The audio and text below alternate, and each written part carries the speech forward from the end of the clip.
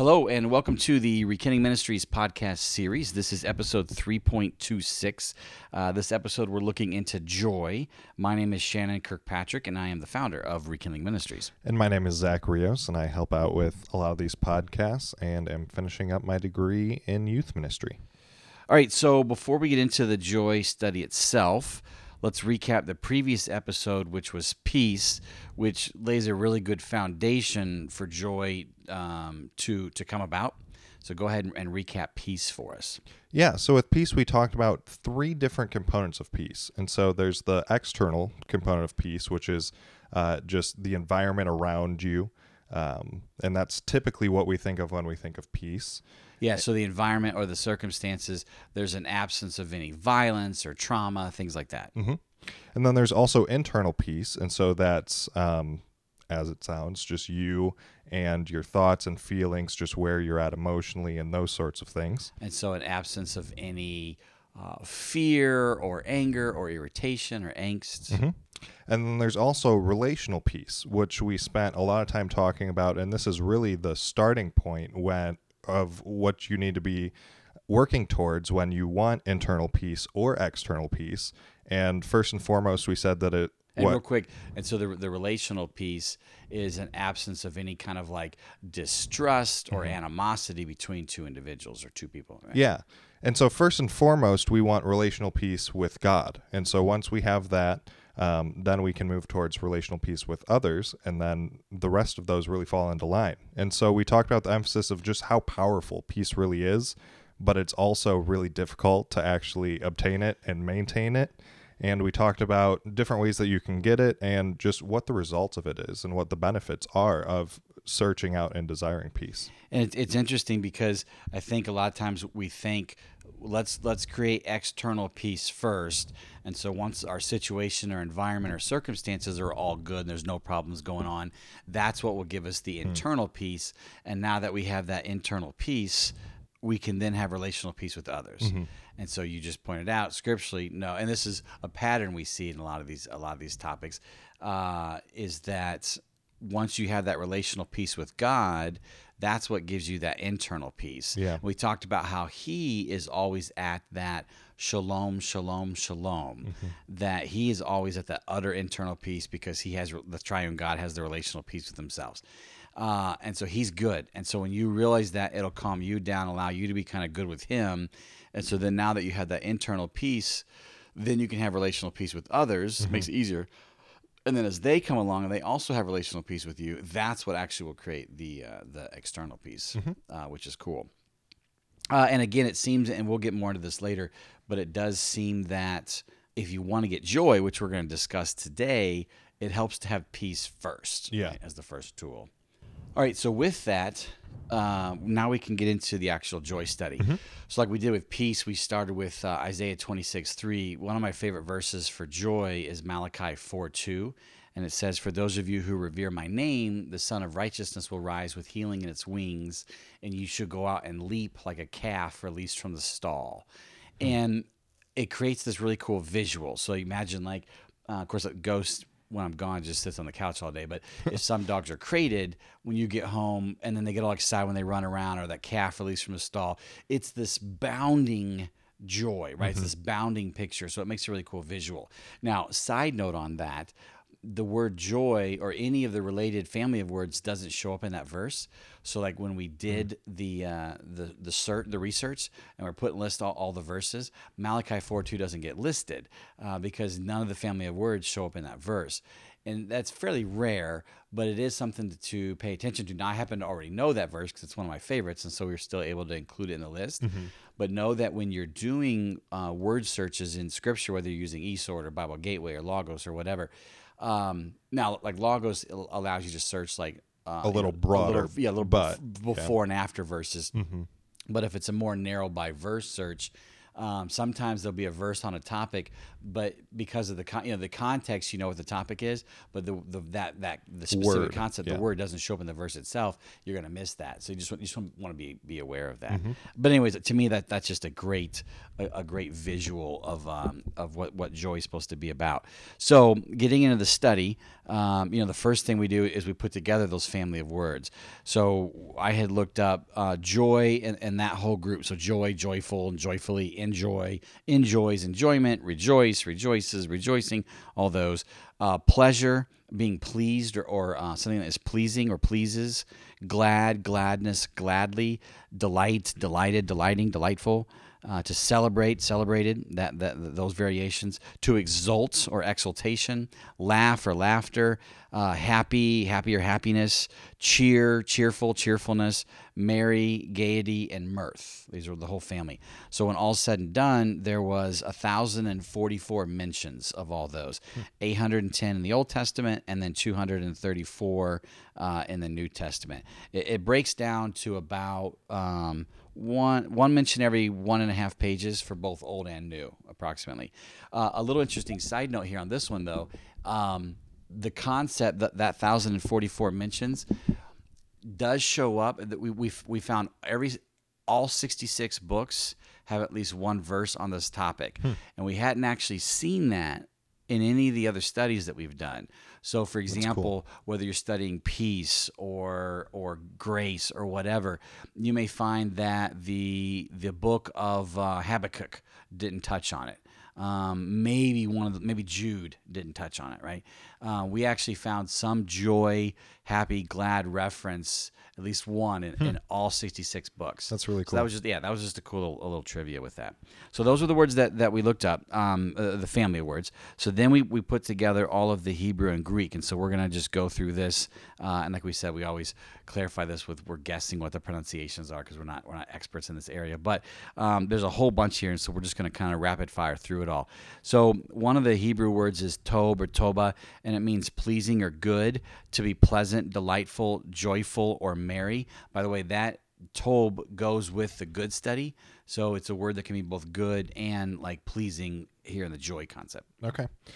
We also looked up samach and some different forms of that word, which means to rejoice, be glad, joyful, or merry.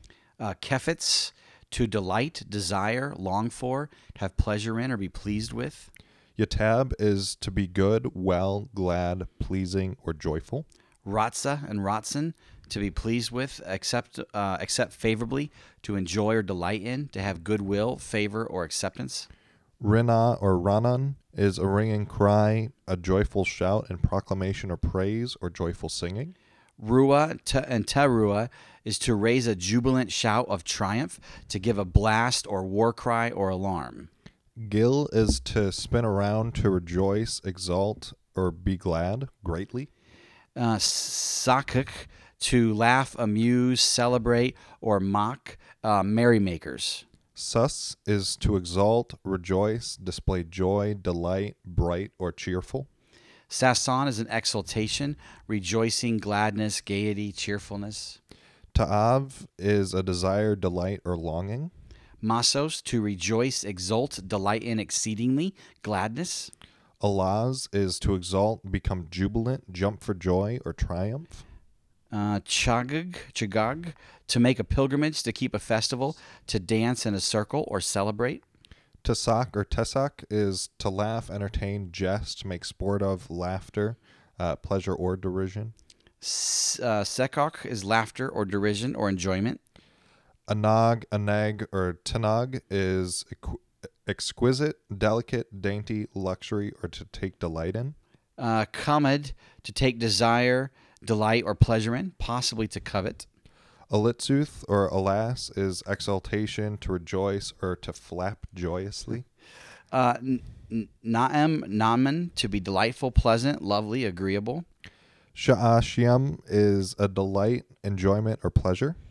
Asher, Esher, Osher all mean, it's from the root meaning to go straight or to advance, and they all have the idea of being happy or blessed. Chada, Chedva or Cheda is to rejoice, make glad, or joy. Shah is to take delight in. Salad is to spring or rejoice. Looks like salad. It does look like salad. Kush is to have enjoyment. Makmal is a thing to be pitied, have compassion for, or delight in. And then Ra'ah Tob or Toba, kind of come a full circle, to see something pleasant, good, or beneficial in.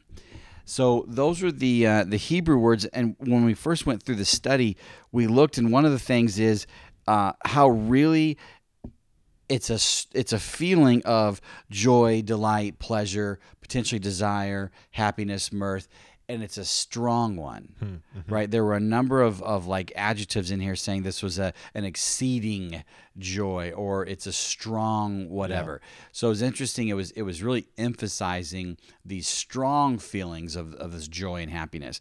And then a second thing we saw was, and then a display of that. So we saw that it was both the kind of the feeling inside, and then that resulted in some display, some exultation and triumph, or some war cry or dance, etc.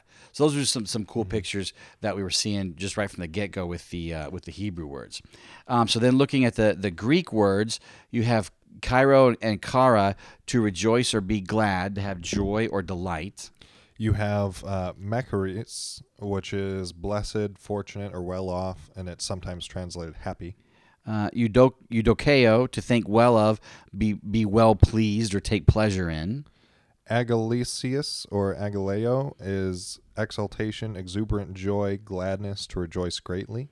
Euphreno or euphrosune, to cheer, make merry, celebrate, rejoice, or gladness. Succerio or pseudomai is to rejoice with or rejoice together. Empimplemi, to fill up, enjoy, or satisfy. Hedios is sweetly or gladly. Euthymeo, to be of good cheer. Galeo or galeos is to laugh or laughter. Apolasis, to take enjoyment in. Hilaros is cheerful. I don't know if that's where we get hilarious. It wouldn't surprise me. Yeah. And then osmenos is gladly. So shorter list, which is usually true for these studies. So some of the Greek, the observations we made or saw, our patterns we saw in the Greek here, it's to be well pleased or filled with good cheer, potentially because you're well off, whatever that may mean, and then to exult and rejoice greatly. So again, we saw the same kind of two patterns as far as these feelings of this joy and happiness, and then an expression of them. Yeah. So then moving on, we go to the dictionary definitions using the Webster and Farlex. And so here we have joy is a feeling of great and intense happiness, an emotion evoked by our well-being or good fortune. To enjoy something is to take enthusiastic pleasure in, a keen, strong, excited, or energized satisfaction. Pleasure or pleased is a feeling of happiness, joy, or satisfaction. Satisfied is to gratify to the full in desire or need, or to make happy. Happy or gladness is feeling pleasure, enjoyment, or satisfaction, enthusiastically content, cheerful, full of brightfulness. Cheerful is being in good spirits, merry, which can mean full of liveliness, good feelings, or festive. Delighted is very happy, full of great joy, a high degree of satisfaction, highly pleased. To be glad is to be experiencing joy, pleasure, or delight. So you can see all those words kind of, it's a circular definition. Yeah. Joy means to be happy, happy means to be merry, merry means to be joyful, etc. And so those are all the feelings. Then you have the expression. So to rejoice is to express great joy, to show that you are very happy about something. To exult is to say something in a very excited or happy way, to be jubilant or triumphant. To celebrate is to do something special for or praise someone or some occasion, or to engage in festivities. Mirth is gladness or gaiety with laughter. Gaiety is having a happy, lively quality or high spirits. And glee is exalted, high-spirited joy. So as we were going through that, when we were doing the prep work for this way back when we first did this, I realized we see this joy, happiness, being pleased, etc. Then you start seeing also some satisfaction language. And I thought about contentment, and I realized that satisfaction and contentment are a little bit different than joy. I kind of saw them as like in between peace and joy. Yeah. And so I wanted to do a little research. I'm like, maybe I should explore contentment even before I do the joy study. And so we did like a super hyper quick one of that. And so I wanted to touch on it because it seems like where peace can lay the groundwork for joy. We also find that like contentment or satisfaction also seems to be like a requisite for joy. So I looked up contentment, enough, sufficient, satisfied, satisfaction, etc. It was about 182 mentions, so it was definitely one of the smaller ones. That's why we didn't do a full rendering. The meaning based on the biblical language and with Merriam-Webster, there's the idea of being satisfied, which is like to pay a debt completely or meet a need. Sufficient or enough, you add much as needed. Fulfilled to do what is necessary. Sated is to satisfy fully or completely. Complete, to have wholly, fully furnished. That kind of goes with the perfect we talked about before. And then there was this thing that I saw when I was doing the study of exceedingly abundant, plenteous, or wealth, and that was a little weird for me. I'm like, I don't know if I agree with that, because to me, like, to be satisfied, the idea is you got just enough. But there were a number of verses that seem to say it wasn't just enough; it was exceedingly enough, and so that kind of got me off guard. And I'll elaborate on that in a minute. And those verses were in the context of God supplying needs, right? Right. Yeah. Yeah. And so some observations from the biblical text there. The soul is satisfied with God's love, favor, goodness, righteousness. Of course, we've done unpackings on most of those. The body can be satisfied with food, clothing, shelter. Right? That's a common thing that we hear. Man can be satisfied by his words. That could be not a good thing, as far as like you like hearing the sound of your own voice. Or it could be a good thing in like encouragement. Affirmation, right, things like that. But anyway, so I did a quick summary definition of biblical contentment is to have a need, which is a condition requiring supply or relief, exceedingly replenished, and to think well of and be pleased with that in gratitude. And that second part is what segues into joy. But going back to the first part there, to have a need, which is a condition requiring supply or relief, exceedingly replenished. Those become two key words. I really liked replenished instead of met, because I realize it's cyclical. Yeah. So, you're hungry, you eat food, and then you're satisfied for a while, and then you get hungry again. So your resources get depleted and then filled up again, then depleted, then refilled, etc. So that idea of contentment is having that need replenished again and again and again. It's not about a one-time thing; it's about a cyclical thing. It's just the nature of the world that we're in, of life. And then the second part of that is exceedingly replenished. And so again, I'm like, wow, do I believe that? And that was when I was like, well, I didn't want to believe it, but there was enough references in the text that I'm like, I probably need to pay attention to this. So I started realizing maybe some of the things that I think are a need are more just a want or a desire. Let me go back to like our core needs.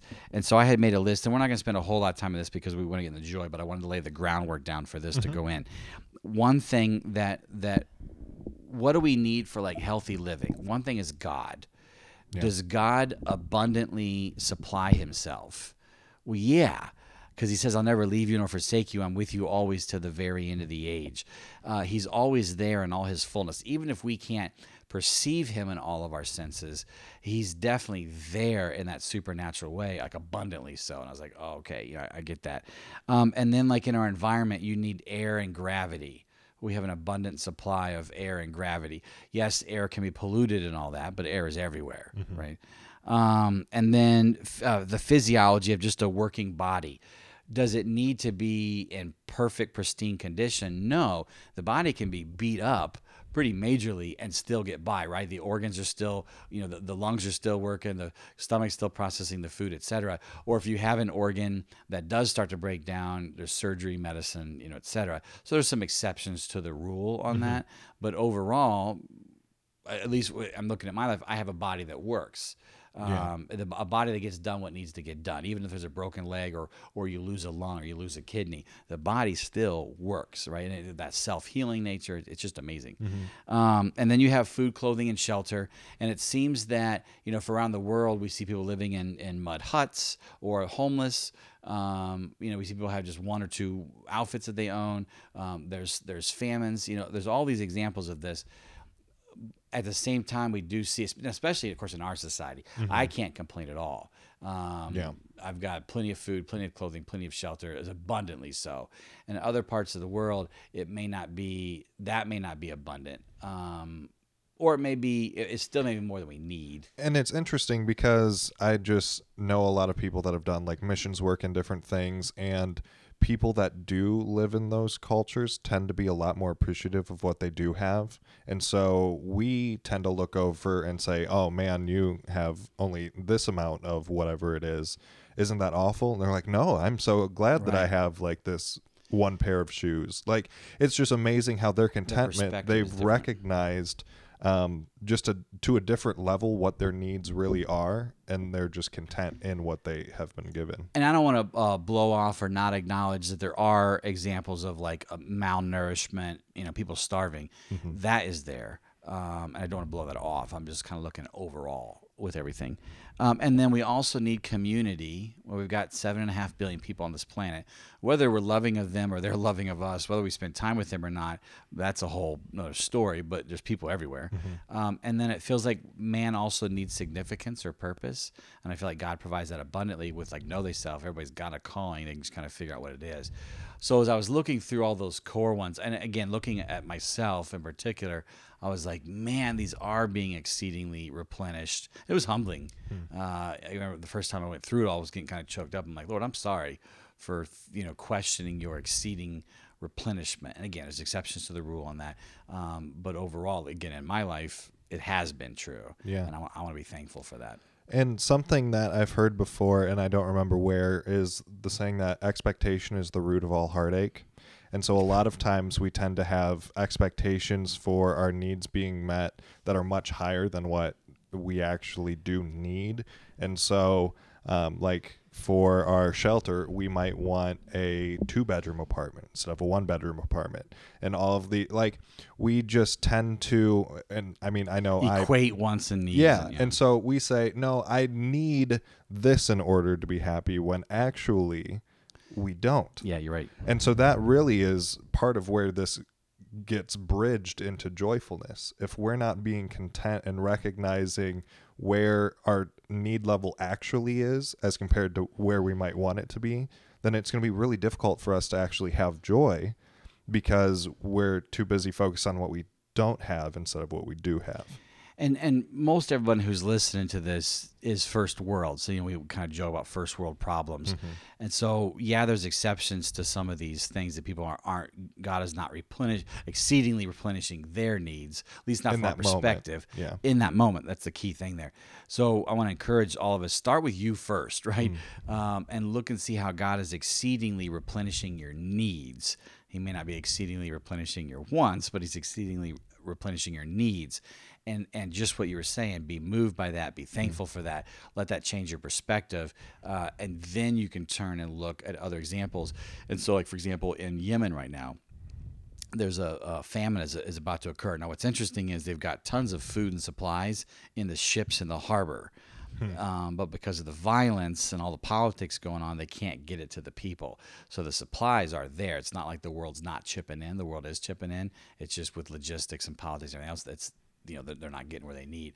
But anyways, if you can be moved and overwhelmed by how your life is your needs are being exceedingly replenished, and that thankfulness and contentment kick in, that can help towards that cheerful giving and stewardship towards others. Yeah, and I think maybe this would be helpful for people that don't think that their needs are being replenishedly met.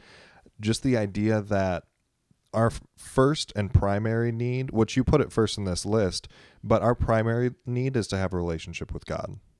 And really, if we are pursuing that, then EIE comes in here, the eternal, internal, external lens. If we're focused on the eternal things of God and we recognize that we have that relationship with him, it's a whole lot easier to be content, even if some of the other needs aren't being met. And we're not saying that's the only one. For example, as long as you have God, you can starve, right? Yeah. But it's spiritually, psychologically, emotionally, sitting with God can bring a proper perspective, a strength, etc., to then handle whatever the next round is there. Yeah. All right, so that's just kind of a quick little note on contentment as we head into the joy study. So we walked you through all the wording and and some of the core definitions, etc. So then we went through the 1,004 verses, and found a bunch of stuff, and so we compiled it all. We're going to present it to you now. The results of this has been something that I've memorized. I try to memorize all, we've done 30 or whatever. I try to memorize the results of all of them because I want to practically apply them to my life. I don't just want to do a cool class that's really interesting, maybe do a podcast recording on it and then forget it. I have found in all of these studies, each one has been helpful in some way to me, some to greater degrees, some to lesser degrees, but they've all contributed something to me. They've all helped me get a better insight of who God is or what I should be doing, what life is about, a better lens for reading scripture, right? And those some weird passages. But some of them have been very, very helpful. And joy has been one of the ones that has been most helpful to me. It's one that I've memorized the results of, and so when I'm going through my prayer time or going through a tough time, I'm recycling through what I learned, which we're going to reveal here in a minute. It's been very, very helpful for me, and so I hope that this is beneficial for you as well. There's a lot to say. So with that, we went through everything. We came up with this summary definition of joy. Joy is a merry contentment, moving to a high-spirited exhilaration, leading to expressions of bounding celebration. There's kind of three phases there. So there's that merry contentment. So it's the contentment we just talked about, but it's not just a contentment, it's a merry contentment. You're just like, yeah, like I'm good, right? And that merry contentment will then move to this high-spirited exhilaration. And so this goes to all of that strong language, this exceeding joy and things like that. So like for example, you'll hear sometimes in Christianese, somebody kind of quietly, almost passively say, well, I just have joy. Well, what we realized from the study was that no, you have something different. You probably have peace, and that's a great thing. It's really good that you have peace. But it seems that if you have joy, I got joy. Yeah. Right? Now, so I want to emphasize that this middle thing, that merry contentment is first, that the actual joy is this exhilarated, intense, strong, happy emotion that then results in that bounding celebration, that third phase.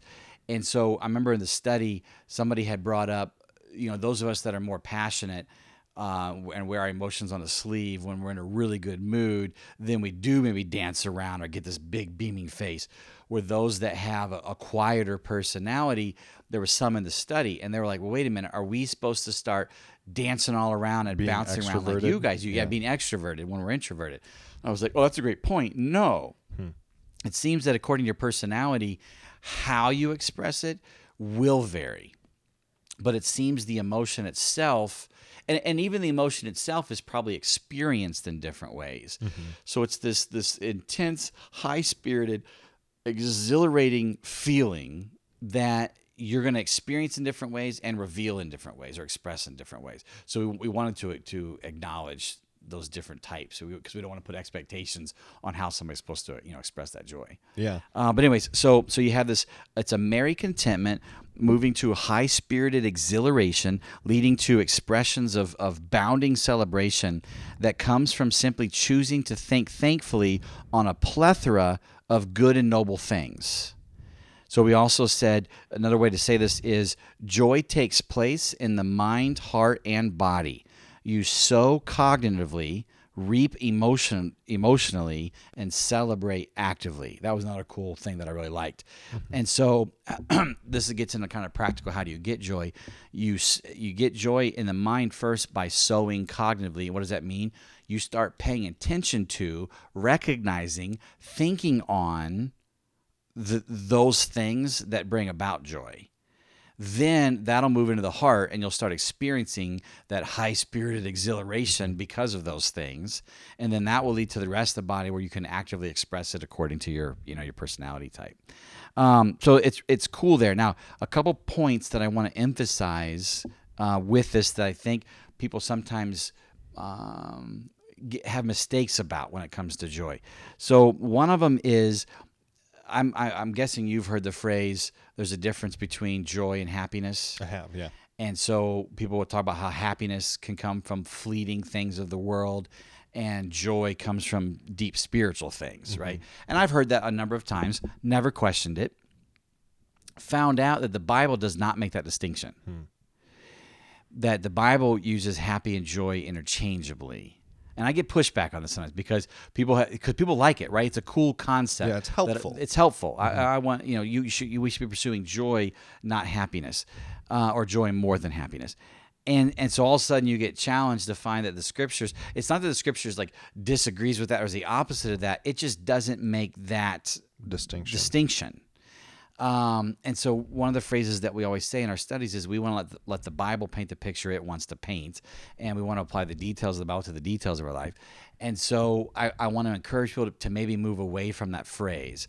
Again, not that it's wrong or unhelpful or anything like that, but if you want to try to align as accurately as you can with Scripture, you want to understand that the Bible, in God's paradigm, His economy, He just sees joy and happiness interchangeable. And we're actually going to get to these things. We're going to call these 6 baskets. There's 6 baskets or sources of joy. There's spiritual things in there, and then there's also like physical fleeting things in there. And so the Bible may say, yeah, if you're walking intimately with God, your joy / happiness is probably going to be deeper and last longer than the joy or happiness that comes with drinking a glass of wine or a beer. Sure. And so it would make that distinction, but it wouldn't label one joy the other happiness. It just says, hey, so there's this emotion. Yeah. This strong emotion. Merry emotion. Yeah, this merry emotion of joy and happiness. And there's a number of different ways, there's a number of different things that will cause you to experience that merry emotion of joy and happiness. And all those things that are different sources of it, yeah, there's a bunch of different degrees, and some are going to be better to pursue than others. Like, for example, we learned in the sin study that one of the results of sin is pleasure, which is why we do it. So in some sense, I think there's even scripture that would basically say this or align with this, you can actually be happy when you sin. You can actually take joy when you sin. Because again, the Bible is just using that term as this merry emotion, as you said. I like that. That's how the Bible's referring it. And so, but because we've separated our minds, well, you can never take joy in sin, but you can delight in sin. Should you delight in sin? No. Should you feel happy when you sin? Should you enjoy sinning? No. Will you? Yes. Right. That's why we do it. Unfortunately. Yeah. So I wanted to emphasize it was interesting in the study that we saw that the Bible just says, hey, here's this emotion. Bad things can also cause this emotion. You don't want those bad things to cause this emotion. You want the good things to cause the emotion, but there it is. Yeah, and I think that people that hold to the happy, joyful distinction actually will find themselves agreeing with a lot of what we're saying here. Because a lot of times I hear it described as, well, joy you just have all the time. It's just kind of this constant underlying emotion that we're supposed to have. The joy of the Lord is our strength, so we want to have that. But then happy, like things that make us happy, just kind of contribute towards that being more like realistic, I guess, or that sort of idea. But the picture that Scripture would paint is that joy is just really the label of that emotion. And that, yes, when those things that would make you happy, when those things come up, you are going to be more happy. You're going to be more joyful because you're, as we're going to see, you're dipping into those baskets. And so we're still saying pretty much the same thing. And so if you do have some pushback with this idea of happy versus joyful, I would really encourage you to just listen, because when I went through the study, because I did actually take this one, that was one of the things that I had. That was just like, but it's helpful. Like happy is the individual, like action-based things, and joy is just this all-encompassing, like overarching feeling that we're supposed to be having. But when you see it as the individual events are just a part of joy instead of trying to separate it, it just makes sense. And that's really the picture that we saw painted through Scripture. Yeah, because we're not saying you can't say that. We just want you to realize that's not necessarily the picture the Bible paints, the labeling. Yeah. So there is a distinction between these healthy, more spiritually, EIE, right? These healthy, more spiritual things that can cause more lasting joy/happiness, and then fleeting, evil, sinful things that can cause joyful/happiness. So don't, pursue the first without pursuing the second. I just want to help people be aware that when you use that phrase, while again it's helpful, it makes sense. The Bible would basically agree. The Bible doesn't really use the same language, and it doesn't use the same labels. And so just be aware of that. Yeah. It's an interesting thing. So that's one thing I wanted to say. The second thing I wanted to say, we already actually mentioned, which was the personality and the expression.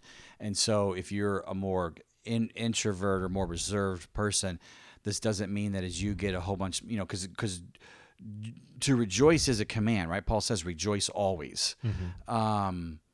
You should always be having this merry contentment leading to this exhilarated feeling of joy and happiness that results in this bounding expression according to your personality. How you do that is gonna vary, right? But it's still a command. It's still something that we want to move toward. Yeah. And we can come back later to that command, rejoice always. I want to talk about that. Remind me to talk about that at the end. Okay. And I think what you were getting at there is, as we are obeying this command and we are actually moving towards rejoicing always and seeing more of this full picture of it, if you're more reserved, you're not going to necessarily become more exuberant and expressive. I think that's where you were going with that. The emotion will be there. Yeah, but it's according to your personality, and it's not that this bounding expression that a more extroverted person would have is better or the more complete version of joy. Right. We don't want to compare that. And so we don't want to say that.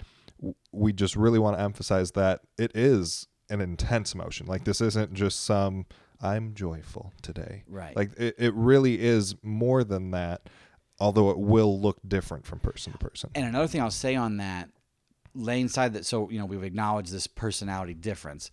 Laying that aside for the moment, we do see a pattern in Scripture where you need to be willing to cut loose, whatever cut loose looks like for you, but it's going to be outside your comfort zone. So we live, especially like in the American church culture, depending on the denomination or the branch that you're in, right? Charismatic churches are a lot more like, let's just celebrate, right? Yeah. Where Presbyterian or some of the old school stuff and can get a little more reserved. You've seen the jokes on YouTube as far as how all the different ways you can raise your hands, and that kind of deal.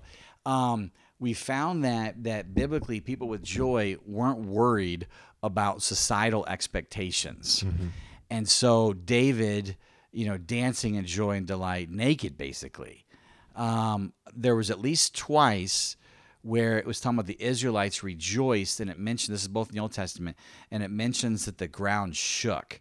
And I remember in the study mentioning this a number of years ago. The Seattle Seahawks had a playoff game there in Seattle, and they got a rabid fan base.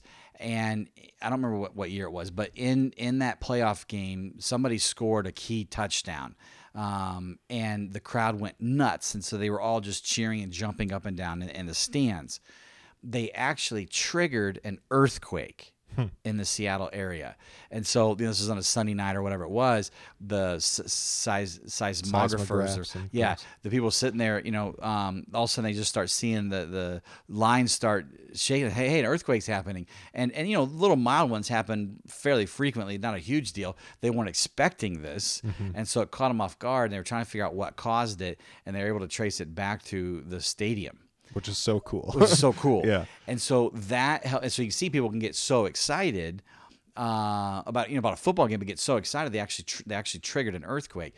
So going back to these Old Testament passages where it says the Israelites rejoiced and the ground shook, that's actually the idea going on there, that at least twice they were expressing so intently that they triggered earthquakes, right? The ground was shaking.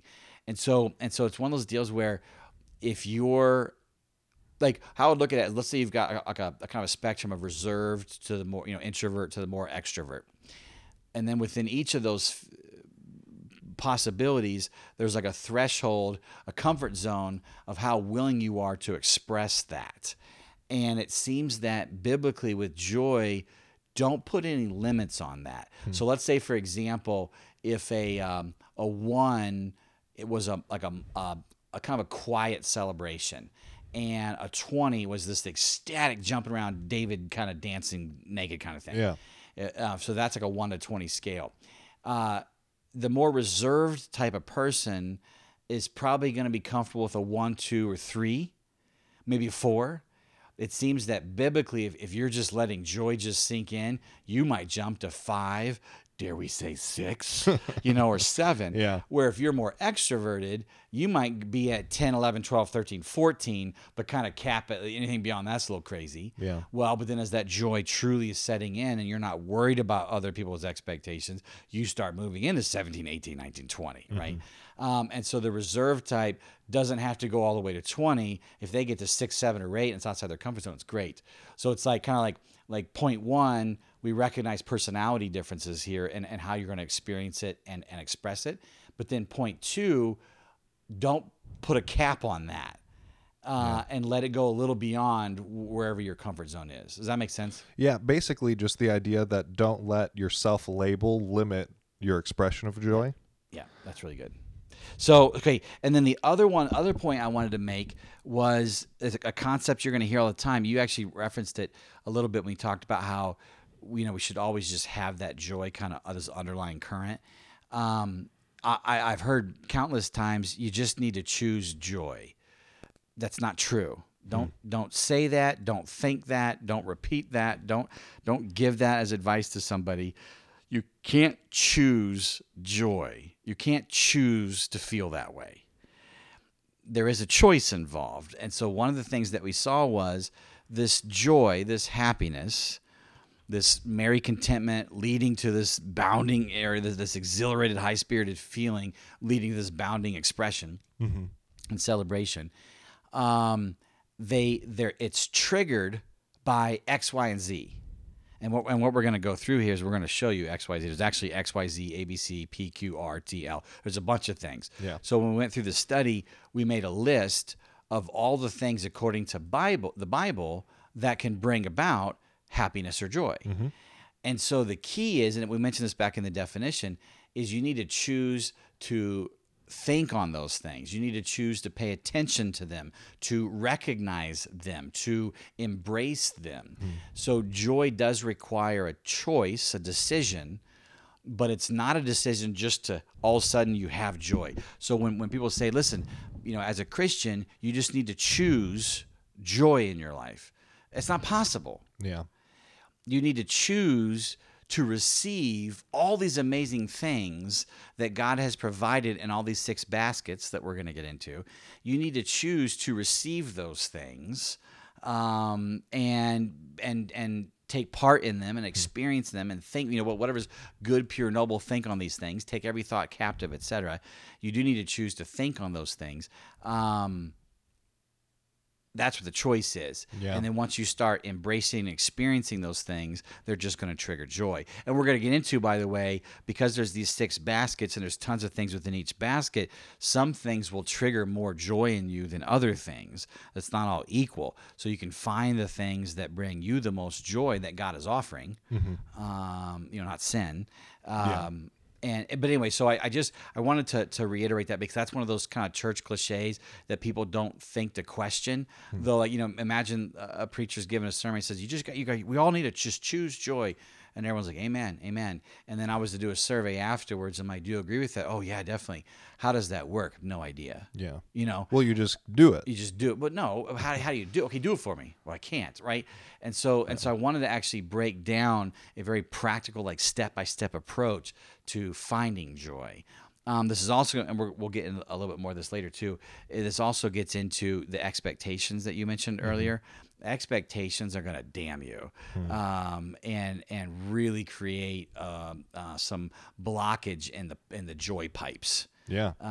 That's another way you can look at it. Is like, imagine like with the baskets, but imagine 6 pipes, and those pipes come into your heart. And so and there's all kinds of things you can pour down each pipe, and then they come down into your heart and they trigger joy. They're really awesome, good things, pleasing things. But if you have bitterness or anger or hatred or depression or self-condemnation or high unrealistic expectations. Those things can clog up those pipes, and then the joy just begins to trickle in. And so we'll get into that with the application. Yeah, and I think that that's a really good word picture. And just going back a little bit to what you were saying about it's not choosing joy, it's choosing to think on the things that bring joy. It seems like a very small and insignificant difference, because it's just like, well, okay, cool, sure, like, yeah, you choose to think on the things that bring joy, but just choose joy. No, there just really is something different there, because one you can actually do and one is just because, and I think this is just something that a lot of times we just want the end result. It's just, okay, so joy. Yep, I know I need to have joy. I know it's a good thing. I know it's beneficial. And so I just want it, and I know I'm supposed to be joyful in all circumstances, so I'm just going to choose joy. And it's just not that simple, and we get really frustrated when we're not able to have the joy that we just want to choose to have. Yep. But all we have to do is choose to think on the things that bring us joy. And so it seems like a small difference, but it really is impactful when you actually move down the line and you're beginning to actually try and get joy. And an example you gave, they think they're choosing joy. They're choosing perseverance, and that's still a really good thing, but they're actually choosing joy. Because something that you and I believe strongly in, and all the, Craig and Tori and Connor, everybody, Ian, that have come in to do these recordings with us, or have taken all the unpacking studies, all of us have recognized and embraced the importance of words, right? Yeah. The words that you use. And we talk about, in Rekindling, we want to apply the details of the Bible to the details of our lives. And the details are where the magic is. And so when you make a general statement like choose joy, and what you mean by that is the more detailed process of choose to think on and experience the things that will then trigger the joy within you. You say, well, that's what I mean, but it's not what you said. Yeah. And our mind listens to what we say. And other people listen to what we say, not what we mean. So you need to have what you say be as closely aligned to what you mean as possible. So stop saying choose joy and start saying choose to think on, experience the things that will trigger the joy within you, right? Just what you're saying. And like you said, it seems small, it's not. Yeah. Or if it's a small change, huge impact. So yeah. Because, James talks about the power of the tongue and how it's small, but it has just all of this power in James. I think it's 1 or 2, and he likens it to the rudder of a boat, that it's small and insignificant, but it's able to change the direction. And that really is just with this concept. Yeah, you're right. Even just as simplistic as it seems to have that shift in mindset, it really can be just so impactful, which is why we've spent this much time talking about it. So the next thing is, before we get into the baskets, so how, like, remember in the love study, we kind of did like a step-by-step order. We explain what love is. There's the emotional component, the willful, covenantal, committed component, the mind kind of disposition, attitude component, and then the active strength, contribution, action component, right? So we went through that, and then we went through like the step-by-step process that we recommended. So like step 1, just stop and think how the triune God loves themselves perfectly. And imagine what that relationship looks like between Father, Son, and Spirit. And just like don't move on until you can kind of picture that a little bit. Like, oh, that's kind of cool. They must be really tight, right? Then step 2, realize that this triune God loves the world, which includes you. So you need to receive that love. And so we go back to the definition of heart, soul, mind, and strength. So you need to receive God's affection for you and receive the commitment that He's putting, that He's committed to you. He's patient with you and understanding of you. He also wants you to experience good and wants you to transform. And then He's contributing to your well-being if you let Him, right? And so you need to experience that. And then as you're receiving that love from Him, then you can return that love to Him. So you can have that affection for Him, and we go through all the things. And then as you're receiving it from Him and returning it, it's going to make it easier for you to love yourself. And then as you're doing that, you'll be able to love others like those your family and friends closest to you. Then as you're doing that, you'll be able to love kind of the strangers or the randoms in life. And then as you're doing that down the road, you can actually begin to love your enemies, and it becomes kind of this step-by-step process. So sometimes these steps can be kind of helpful for people because, again, it's like a detailed, practical thing and not just saying a statement, but doing it. So one of the ideas here, this is like a step-by-step approach that one can take to experiencing more joy. It seems that step one, you just want to sit with God and let him lead. And you referenced that earlier as that is the core initial need that we should sit with. Can you experience joy outside of God? To some extent, yes, because God sends rain even on the unrighteous. I mean, God's still a part of your life, whether you want him to be or not, Yeah. But it seems that if you most want to experience joy, it's one of the fruit of the Spirit, you need to be letting him lead on this. And so the first thing, it's not like, let me get more joyful, Lord, and once I'm more joyful, I'll be in a better mood to spend more time with you. It's more of, let me just spend more time with you, and one of the benefits that's going to come from that is I'm going to get more joy, right? So the first step is to kind of just come alongside him and let him lead.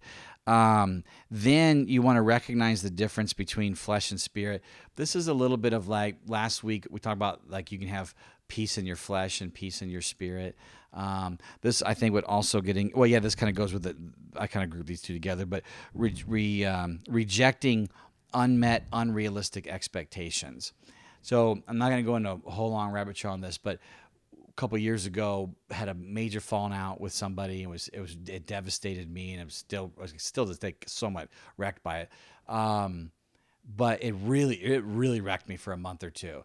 And I wasn't getting any joy at that time, and was just in a bad place.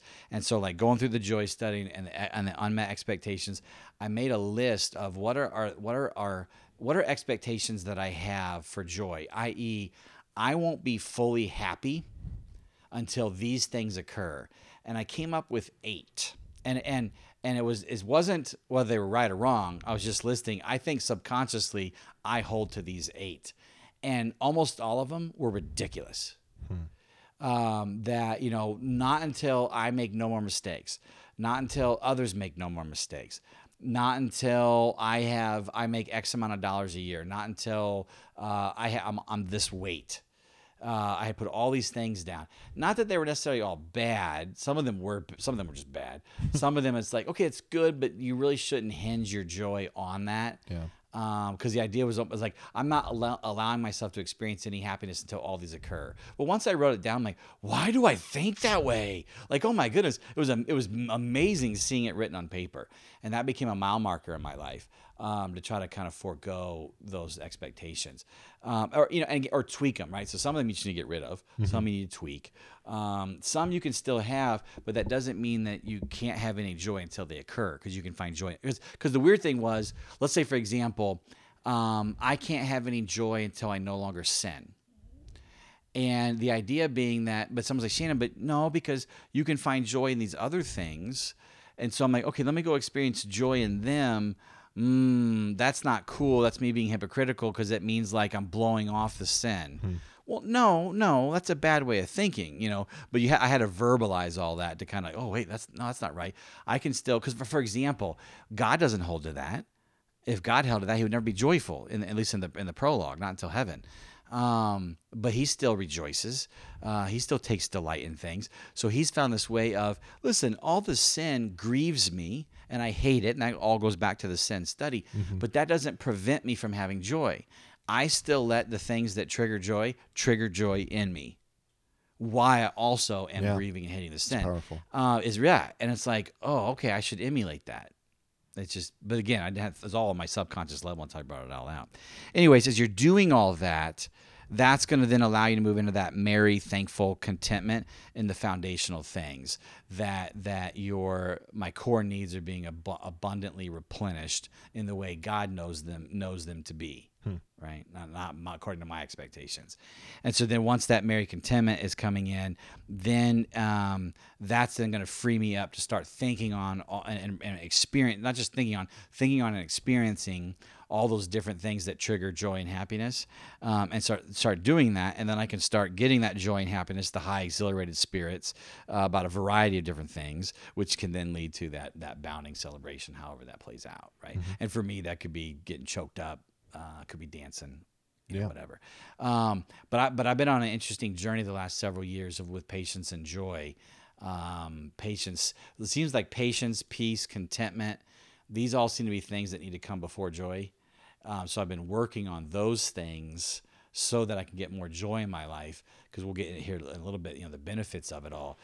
It's really powerful. And it's almost like, I think there's a weird thinking among many Christians where if I'm truly living the dedicated Christian life, I'm going to be miserable because of all the sacrifices I have to make, etc. Because there's even been throughout the church history times when like laughter was frowned upon.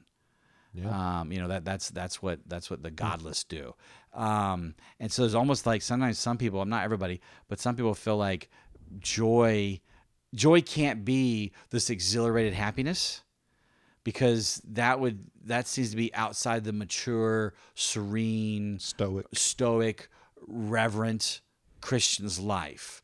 So the mature Christian is the stoic, reverent, serene person, and which there's no place for exhilarated happiness. So joy can't mean that. Joy needs to be something else. And then realizing, nope, joy is an exhilarated happiness, and the mature believer is going to have joy. So the mature believer is going to be exhilaratingly happy about a whole variety of things. It's because again, well, not till heaven, but I think we should begin making heaven happen now. Anyways, so it's just some interesting things on that. With that, all right. So with that, then let's get into the baskets. And what's going on here with the baskets? We had started making a list of all these different things and all the verses that we were finding that trigger joy and happiness, and then we noticed there was themes. And so we started grouping them together. And this was my grouping. I think people in the study had come up with their own groupings. So this is mine, but I'm going to give you mine, and you can do with it what you want. Yeah. But by the way, I've memorized these, and there's 6 of them. And so what I have a visual. So I picture like either baskets, or I picture like a hot air balloon basket is kind of what I picture. And so almost like with the hot air balloons, with the balloon above it. But anyway, so I of course I'm using my hands as I record the podcast here, but I picture one like up high in the air. Then I picture 4 like one level below it, kind of like at the 4 corners of it. Okay. So almost like a pyramid in the air. So sort of, yeah. 4 corners and one on top. Yes. And then I picture one more, the 6th one, a big one below all that, like as like a foundation. Okay. So that's how I visualize. It's like when I'm taking a walk with Ghost, or I'm praying, and all right, so what are the 6? Like I have that visual, and then of course I've labeled each of them.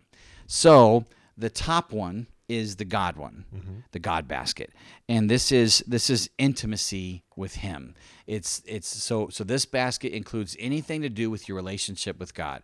So as you pursue a relationship with Him, and He's pursuing a relationship with you, and the intimacy that comes from that, we have a whole bunch of. We're just going to kind of rapid fire through each of these, but it all comes with and this goes back hugely to the prayer episode. So we encourage you to go back and listen to the 2-part prayer episode that kind of gets into all this. But anyway, so some examples of this, believing in Jesus.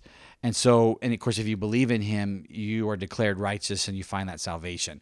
So we found that in the study, believing in God, believing in Jesus as Lord can trigger joy. Because you're now in right standing with Him. You're now in that right relationship with Him. You're now going to be preserved and delivered and made whole into the future eternal kingdom. And that's pretty exciting. Yeah. And then also in addition to that, walking with Him in prayer, which again will go right back to the prayer study that we spent a lot of time talking about. And I can't emphasize that one enough. My prayer life has changed the last couple of years, where now it's just conversations with Him. And they really do. Especially, we can't get into it here, but like beginning to hear His voice and hearing the stuff that He wants to say to you, they're usually joy triggers. And then another one is taking refuge in Him. So remember we talked in the hope study, holding on to positive expectations, that hope is you're holding on to the positive promises that He's bringing about at some point in the future. And you can take refuge in the fact that they're coming. And also having a healthy fear of the Lord, which, going back to the fear study we talked about, is just sitting in reverential awe of Him, not this shaking terror. This is a perfect example of how you listen to one of these unpackings and you're like, oh, I don't know about that. But then you listen to another one, and they actually are all confirming each other. And so when we learn in fear of the Lord that it's more of a shaking and excitement at God than shaking and dread at him. So that makes total sense, because it would be weird to shake in dread and also have this exhilarated joy and happiness. But when you realize you're shaking in excitement of who he is and the fact that he loves you, it really makes sense. It's just cool watching all these things confirm each other. Yeah. And then another one is experiencing the peace, joy, and patience that he offers. This goes back to the fruit of the Spirit. So kind of like joy triggers joy. Peace can trigger joy, patience. So, for example, remember in the patience perseverance study that we did with Andy, the short answer there of patience and perseverance is letting the bad happen to you. But we got into Richard Foster's stuff about if you choose to let somebody take advantage of you to some extent, you're the one giving them the permission. You're the one still in power. And so it's very freeing of like, I'm going to turn the other cheek on this. I'm going to let you slap me. I'm going to turn the other cheek. But because you're choosing to do that, it's freeing, and that freeing can trigger this joy, this exhilaration. In addition to those fruit of the Spirit, also just receiving God's loving affection and attention. Just love is such a key part of everything that we really come back to here at Rekindling, and is just a foundational part of who God is. And so resting in that, recognizing that he does love us, and all of the different components of that really just bring out joy. And I want to encourage you to go back and listen to the joy or the love episode, because we don't want you just to accept that God loves you.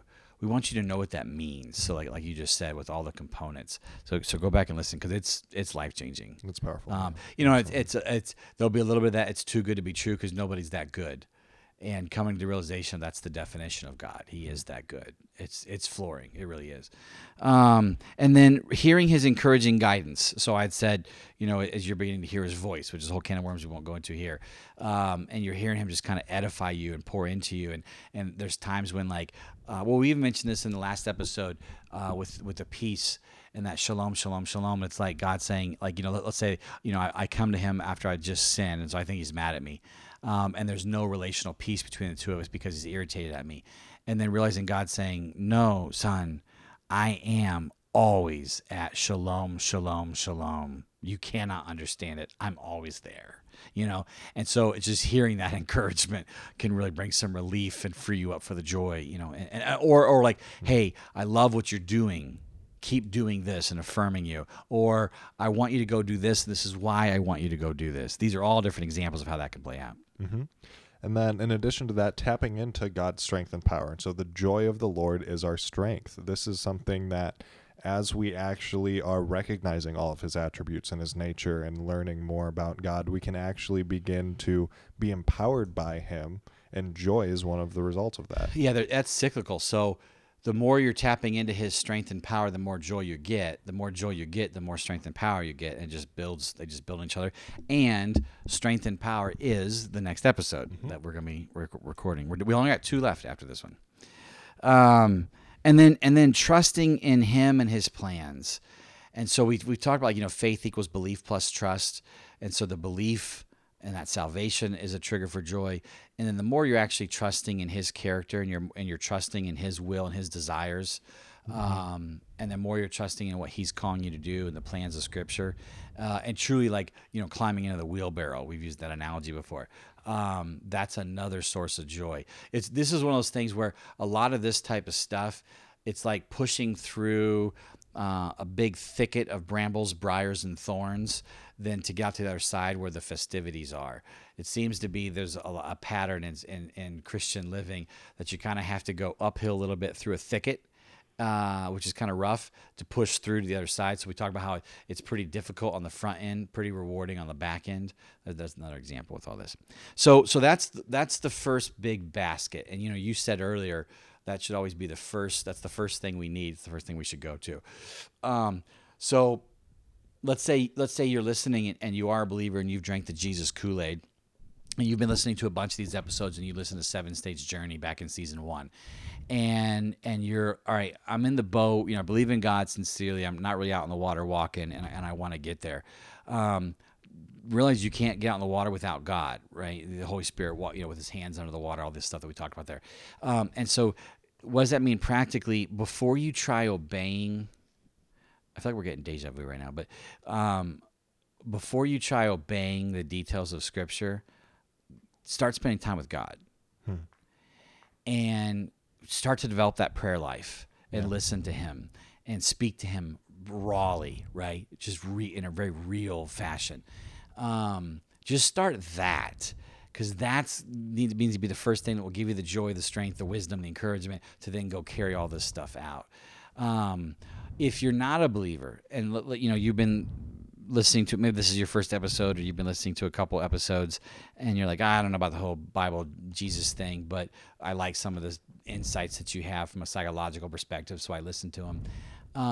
Know that we really do believe that as cliche as it is, Jesus is the answer. He's the greatest source of joy. This whole triune God, right? Father, Son, and Spirit. And so we're not telling you that hey, you must, you can't listen to our podcast if you don't believe in Jesus. You're going to do whatever you're going to do. But we just want to encourage you to give that a shot, to think about it. Contact us, contact a mature Christian that you might know of how that looks and how that works, but give that a shot. So that's the God basket. Then you have the 4 kind of, below it.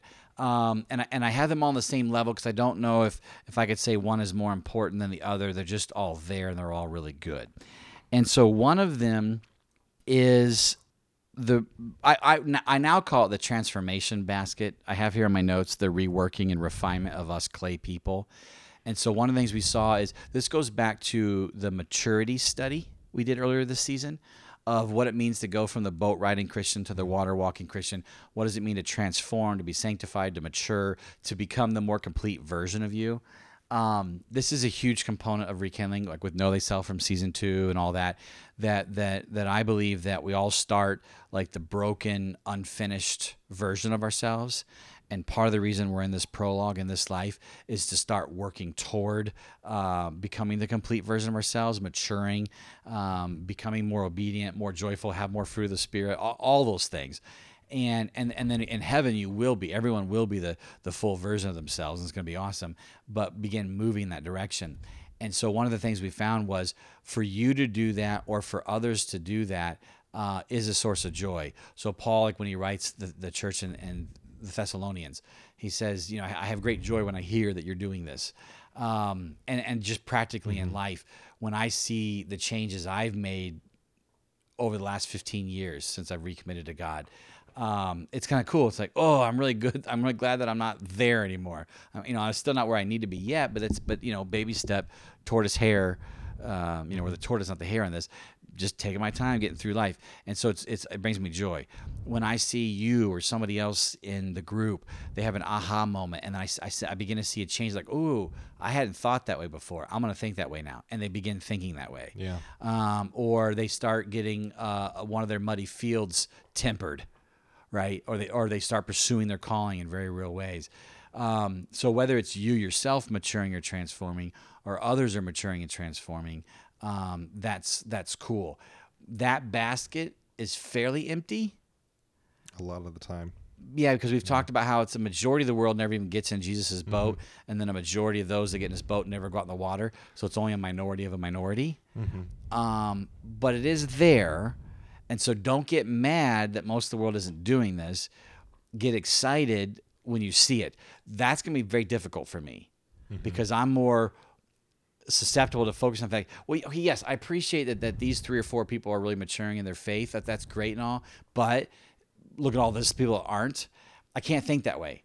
I have to remind myself, Shannon, that is entangling yourself in bad expectations. So stop focusing on what is not being right and focus on what is being right. It's just that's going to take me some time to kind of get there.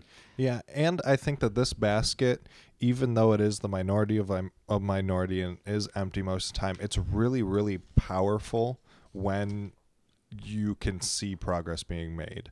Because I think we're wired similarly in a lot of ways, and one is that I also get so excited when I actually see myself make progress spiritually, and then also just in others, like just describing to someone how, no, as a believer, we're not supposed to get angry. Like, anger is just something we shouldn't use, and just see them click for them. And to see people actually start applying these details, it just really is just powerful and exciting, and it really can be impactful as we try and grow joy by thinking on these type of things.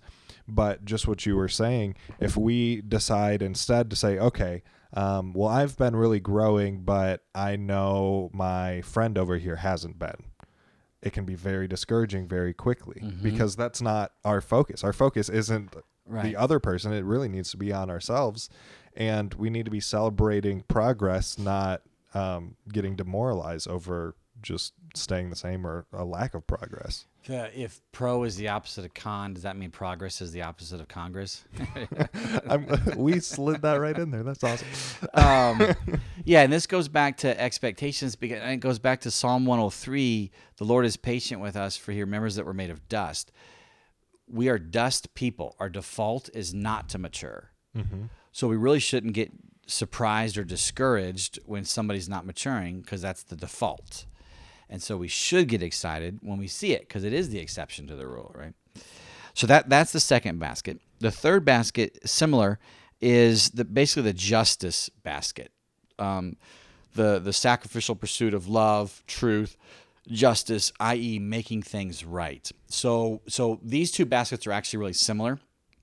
They're both kind of justice baskets. The first one, the transformation, is like justice within. So it's the making of things right within, at an individual level. So it's kind of at an internal and an individual level. This basket, more say social justice or external justice, this would be making things right in the external on the multitude level. And so we actually went ahead and separated both of them, because it seems so powerful to see just one person individually transform inside out. This is Be Do Have. But then so this is now the third basket overall, but the second one of the four is the pursuit of making things right. And so we've got a number of subcomponents to put under here. This could be ways to make things right. This could also be the things that you should be making right, right? So, for example, meditating on God's scripture, his will, his commandments. Just reading scripture, studying it, learning what is it that God wants. What are the parameters of Scripture? Delighting in the Word of God.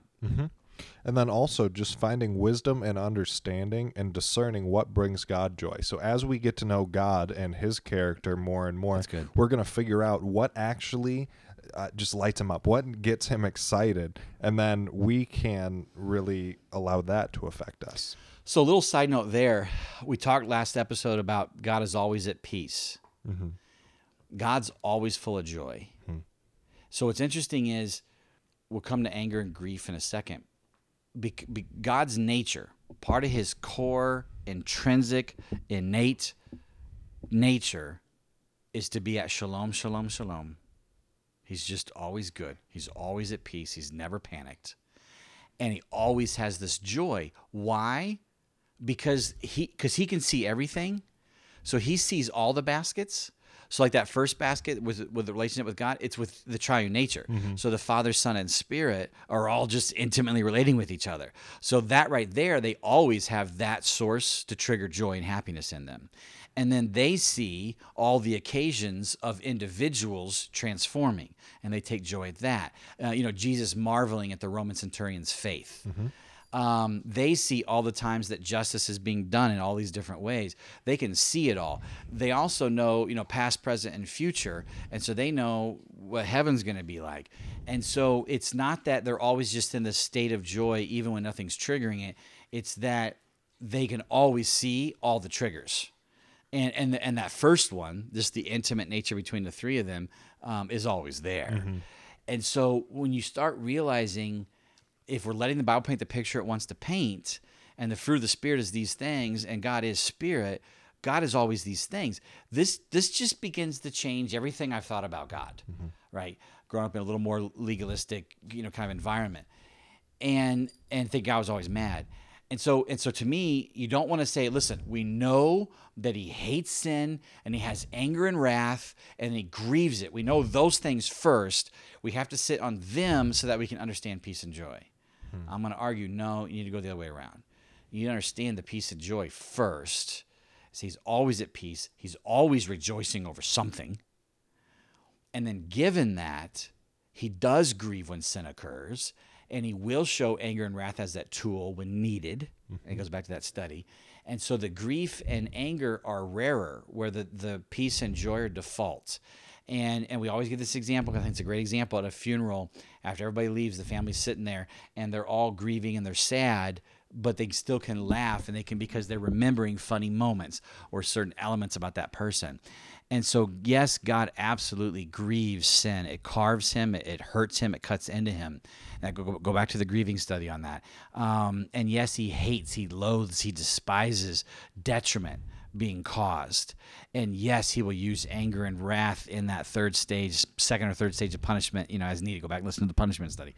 But those aren't his defaults. None of those will occur in heaven, because there's no sin in heaven, but the default will remain. Yeah. And so I want to encourage us to really be thinking about that. I guess that is true. I hadn't thought of that. It's going to be a little bit difficult to let myself think that way. But if you do, it's pretty amazing. And that goes, so anyways, to your point, finding wisdom and understanding. I probably should have separated those as 2 points. Finding wisdom and understanding can bring joy. These aha moments and skillful governance. This goes back to the one we did 2 episodes ago, right? The knowledge and understanding wisdom. And then also discerning what brings God joy, just discerning his personality and his character and what's he like, all that stuff. And then having a contrite and humble heart as his servant. So we did the humility study. And to be humble doesn't mean to downplay oneself, or not overplay oneself. Biblically, to be humble means to kneel before God in adoration, security, and submission. And so it makes sense if you're kneeling before him because you just think he's awesome, that excited fear, and you think he's the safest place, you're taking refuge in him, and that he is the King of Kings, Lord of Lords, he's the self-existent creator God. All of that, if you're doing that, God can reward you with joy. And you can get this spring in your step. Yeah, and then also obediently and faithfully doing the good work of the Lord. And so you're actually doing good and right things, and you see it manifested in your life and then in the lives of others. So this goes back to the sin study, and one of the episodes, we had 6 or 7 part thing. One of them was a list of all the sins. Well, so it was a list of, basically what it came out to was, here's all the commands that God tells us to be and do and have, and then here's all the prohibitions that he says, don't be this, don't do this, don't have this. And we saw that it was like 2-to-1 or even 3-to-1 commands to prohibitions. We, the church, get really hyper-focused on the prohibitions, but there's double or triple the actual commands to go pursue. And what we find is if you begin to pursue those commands, that will also bring you joy. And then doing all this via the good and specific calling that he's given each of us individually. So this goes back to know thyself and the wind walking, right, in the 7-stage journey. And so as you're doing all these things and you're doing it in your niche, and you're doing it according to the way that you're wired, according to the calling that he has for you, that will also just add layers of joy and happiness on top of that.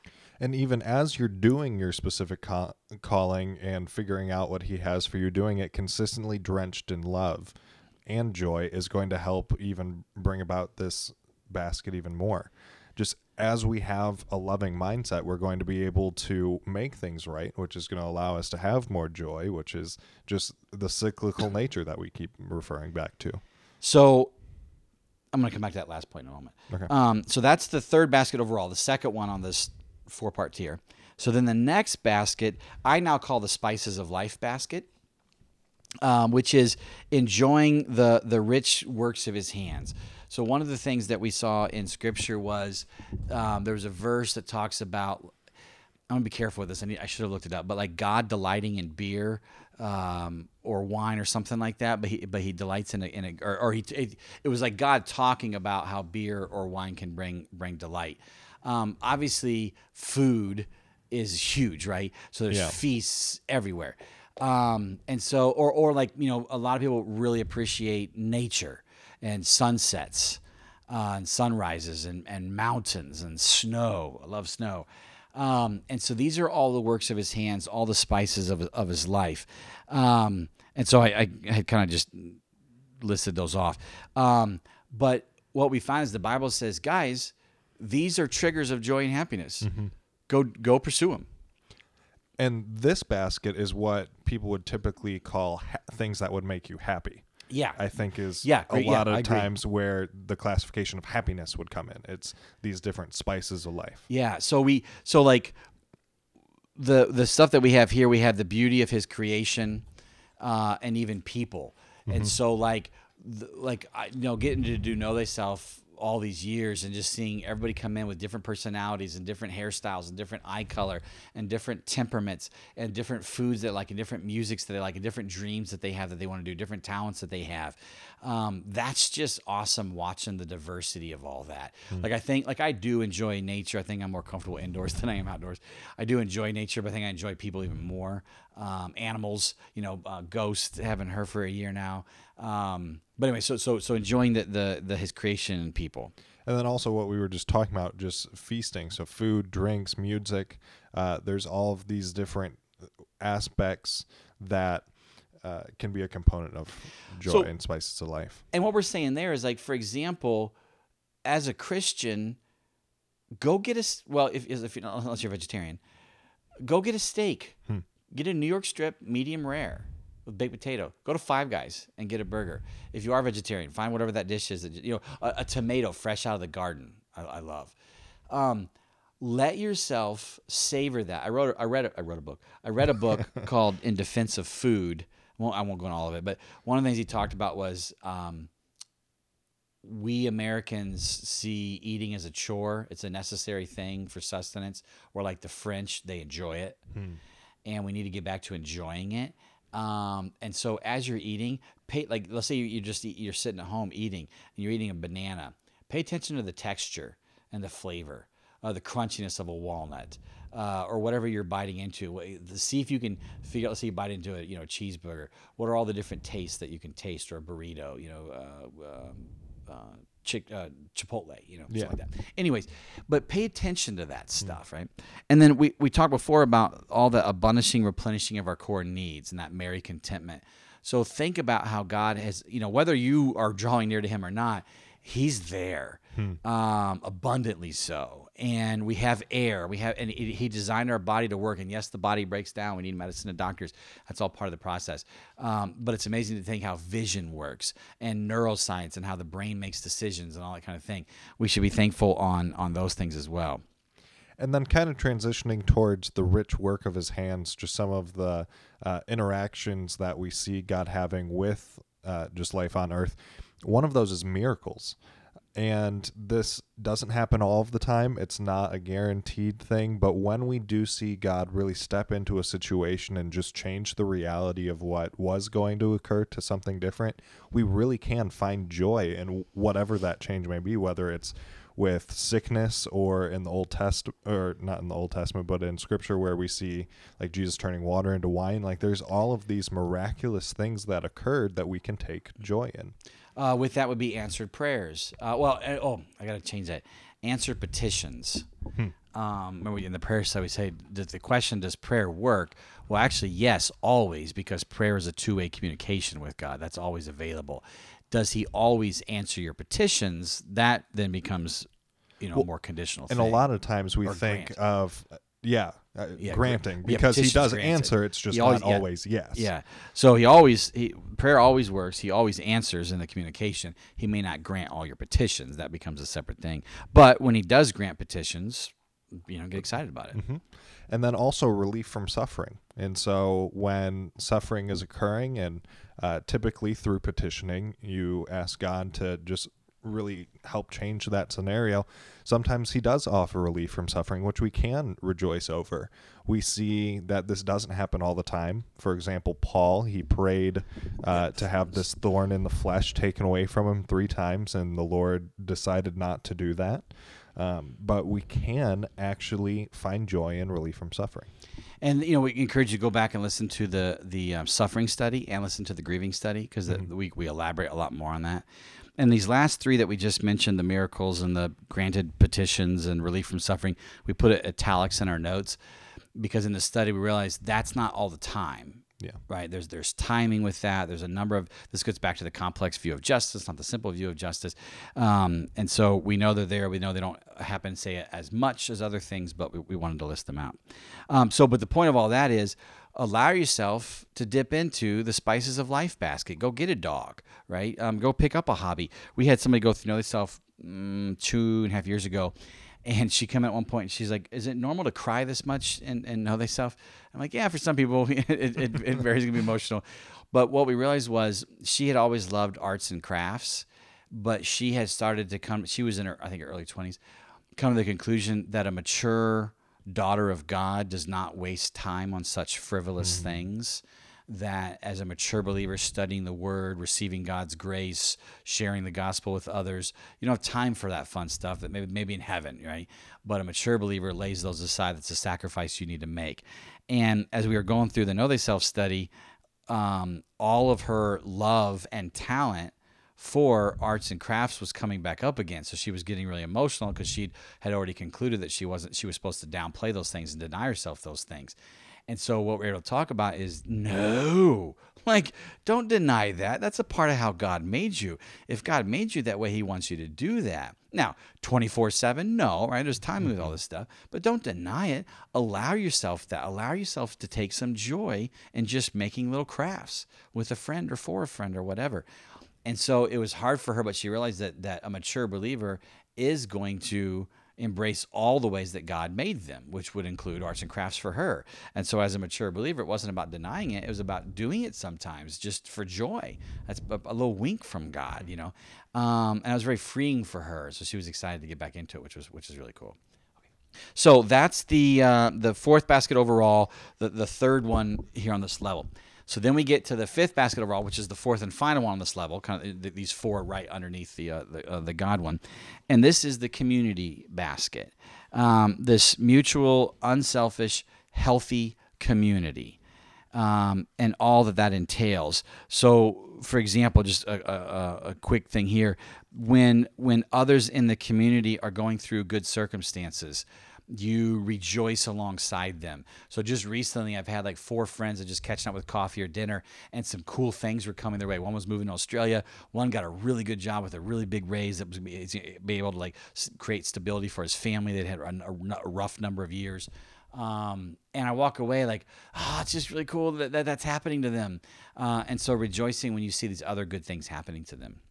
And then also just new life and births. And so this could be spiritually. It could be seeing people drink the Jesus Kool-Aid and come into just the family of God. Or in a more tangible, literal sense, someone and they're having a baby. Growing in community and just sharing in the excitement of other people. And then, of course, deep fellowship. So in that community, really starting to bond, this camaraderie, forming this tight kinship, intimacy, vulnerability, trust, just really being able to connect with someone on a deep level. That obviously can trigger. Now, that can trigger some fear because you're afraid people are going to wrong you. But if it's actually happening well, major source of joy. Absolutely. And then just being refreshed and encouraged and honored and favored and loved, which really comes from having that healthy community around you. If you aren't in community with others, it's just really hard to encourage yourself a lot of times. But if you have someone that you know and that you trust come alongside you and offer a word of encouragement, it really can make a big difference. And so just allowing people to speak into your life and just do these sorts of things together. And that reminds me too, we did a whole thing on the biblical rebuke.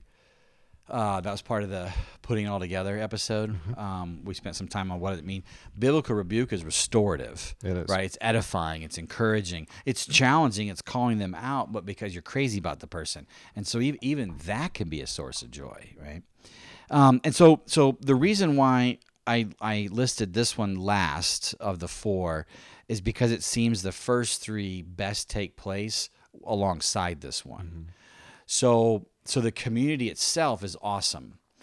But in that community, as each of them individually are transforming, that then makes it more likely that the community as a whole is going to pursue justice at that external level, social justice, and make everything right. And then they're just celebrating with some great feasts, a good beer, dogs, maybe cats, but with the spices of life, taking hikes, up the mountainside, whatever. It seems like that's kind of what God's intent was, that the other three would come alongside and all happen at the same time within that community basket, right? So those are five. There's a sixth one. So you have the God, just intimacy and all that stuff with Him first. Then you have these other four: the transformation, the justice, the spices of life, and community. And then you have that final one, which is that real big one that's like the foundation or kind of all of it. And what that basket is heaven. And what heaven is, it's the full rendering or full culmination of the other five. So with God, now we see but in a mirror darkly, then we shall see face to face. We will be fully transformed, the utter complete versions of ourselves. Justice will always occur. Right will always happen. Wrong will never happen. The spices of life, the feasts that we're going to have in heaven, the sunsets that we'll see, the different parties that are going to go on. There's a verse in Zechariah that says God will sing over us with shouts of joy. So I feel like there's going to be like musicals that just occur randomly on the streets of heaven. And then obviously the community, because everyone's going to be there together. So it's the full culmination of all these things. So I want to encourage you to go back and listen to the Heaven episode that we did earlier this season where we walked through all of that. And so the sixth basket we can't tap into yet, but we can know it's coming. And so that's super awesome. Even though we can't get into that one yet, it's super exciting knowing that eventually we'll be able to fully dip into that one, which is the full version of all the other five. And stuff we probably don't even know about yet, right? And that's just really cool. So those are the six baskets. So let me talk like practically what this looks like. When I'm in a bad mood, I'm like, ooh, I need more joy, right? Because I have, anger and irritation is just acid to my soul, and I want to put some milk to kind of coat that and get rid of the acid. When sweet and sours are good, but when things get sour, you want to throw some sugar on there, right? And get some sweets. And so this happens all the time. Even though it's funny, I am a charismatic extrovert type person, and I feel like it's not that I've faked it all my life. Where on the outside I was really happy, on the inside I was miserable. It's not true. I think I was happier as a kid, and then I think as I got older, like in my high school, I didn't necessarily enjoy that much. I had some good friends, but it was kind of weird. College, but then of course my prodigal son stage, I had all kinds of happiness and joy, but that was the wrong kind, right? And then when I came back into my 30s, I think I kind of, not a depression, but like this, this is so serious and I'm so wretched, right? I sin all the time. People sin all the time. And I really struggled with joy. EIE, right? Eternal, internal, external was an issue with all of this. Anyways, so it's weird. It's like it's part of my default nature, but doesn't come to me well. I don't know how to explain that. Yeah. It's just this weird scenario. So all that said, I intentionally, try to pursue joy.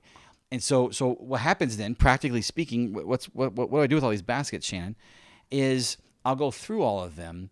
I'm like, all right, well, I need to dip into one of them. So what was happening when we first did the joy study the first time, and we came up with these baskets, and we did that justice basket, I realized that I was putting most of my eggs in the justice basket, in the sense of I was really happy whenever things were working well, but things were hardly ever was hardly ever happening just in life as a whole. The wretched politics in our country and people starving and all that kind of stuff. I sin every day. And so I was always sitting in that basket, but there wasn't a lot of things in that basket. And so I was miserable. And so I felt like God was saying, you're making two mistakes here, son. First one is what we mentioned earlier. You're more focused on all the right that's not occurring, and it's discouraging you and frustrating you. You need to stop doing that. You need to go ahead and look at the few little pieces that are in this basket and take joy in them. That's one thing you need to do. The second thing is I've got 4 other baskets for you to get into. God basket, the transformation basket, the spices of life basket, and then the community basket. And so, the skeptical, negative, response was, yeah, but those baskets are all mostly empty as well. Like, yes, I have a lot of friends, and I've got a few like really awesome, deep friends, but I've only got a few, and most of them don't live in Lynchburg, and so it's still not really the best community. I'm still single, haven't found that wife yet. The transformation basket, yes, I've come some way, since I came back to you, but I know all the other ways that I haven't been doing it, and I've been doing rekindling for years now, and most people don't make major transformations. They just kind of go through the motions. The spices of life basket, I don't have a lot of money, that my trucks, I got a 93 Ranger, I love it, but it's getting old and rust is kicking in. And anyways, and yes, God, you're there, but you're mad at me all the time because of the sin.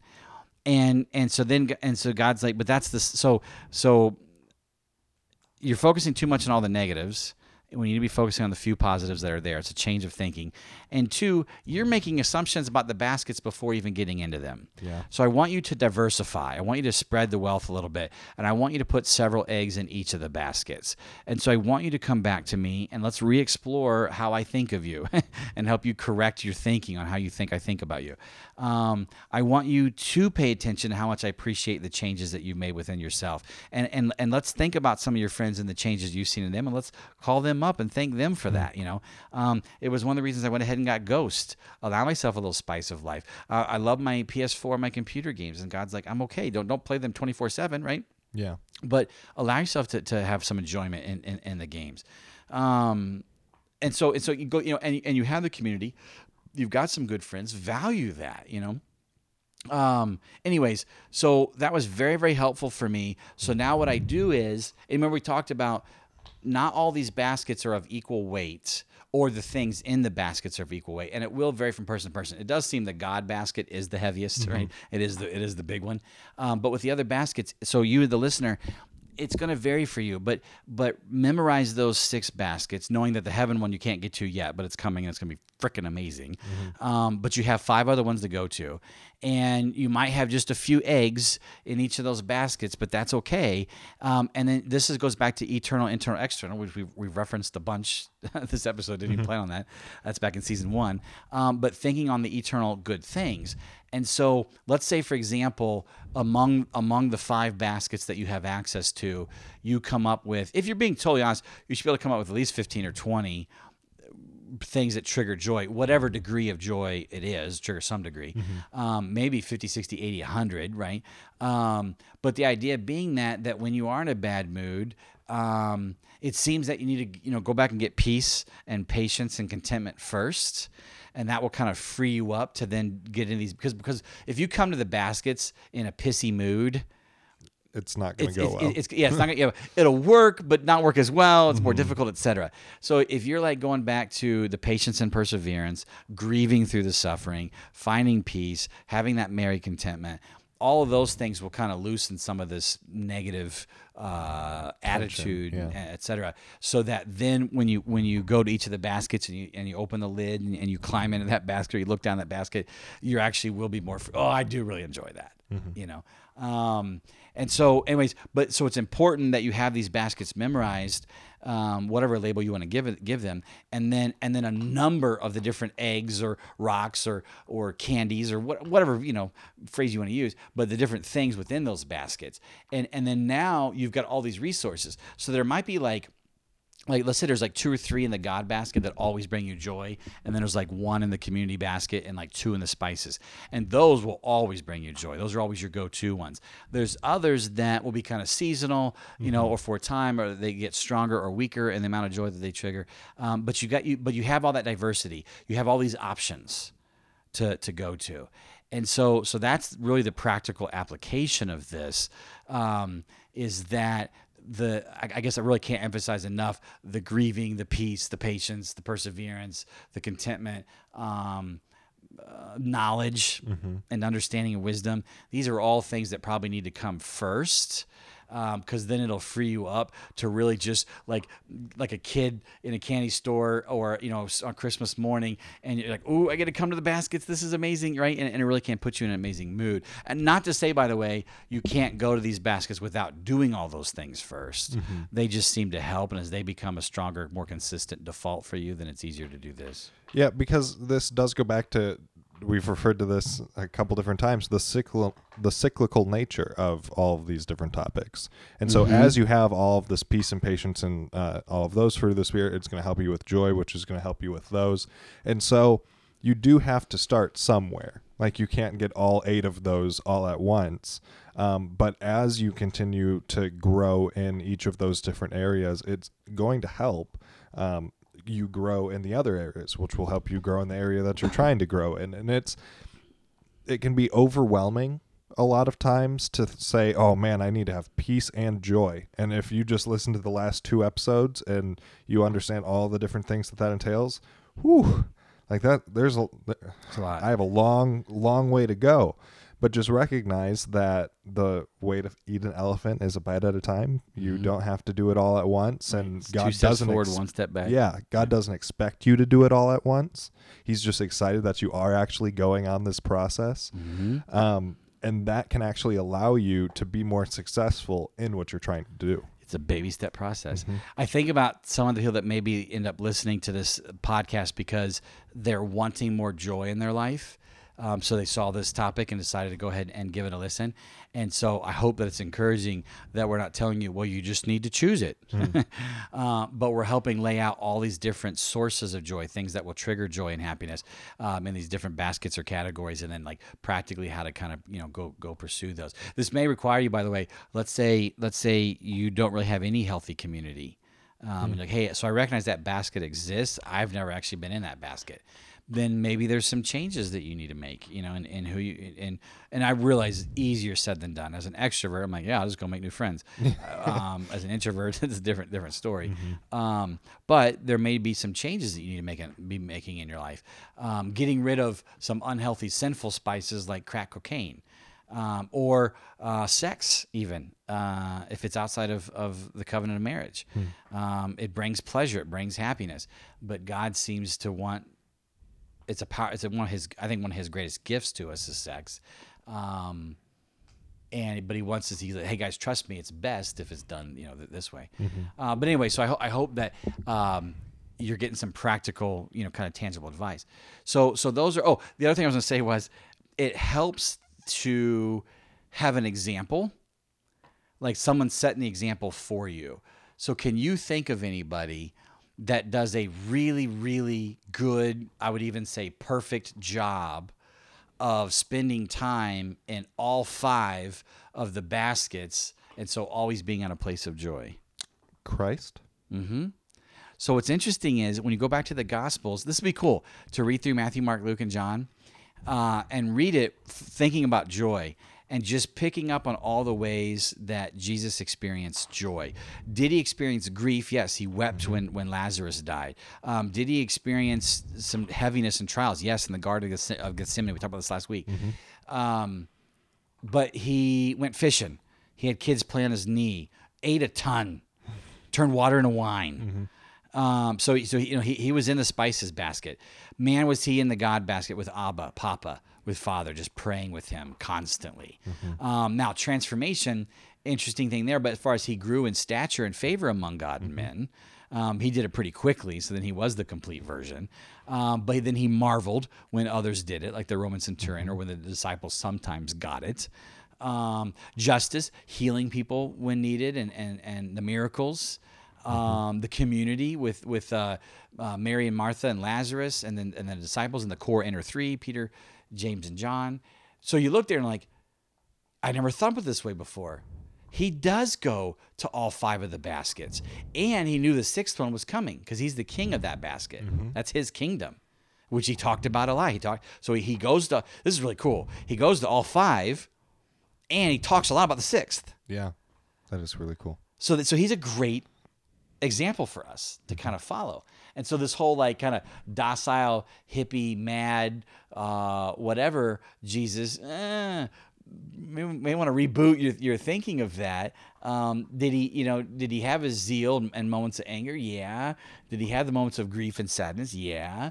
But he was always dipping into the joy baskets. That's just really cool.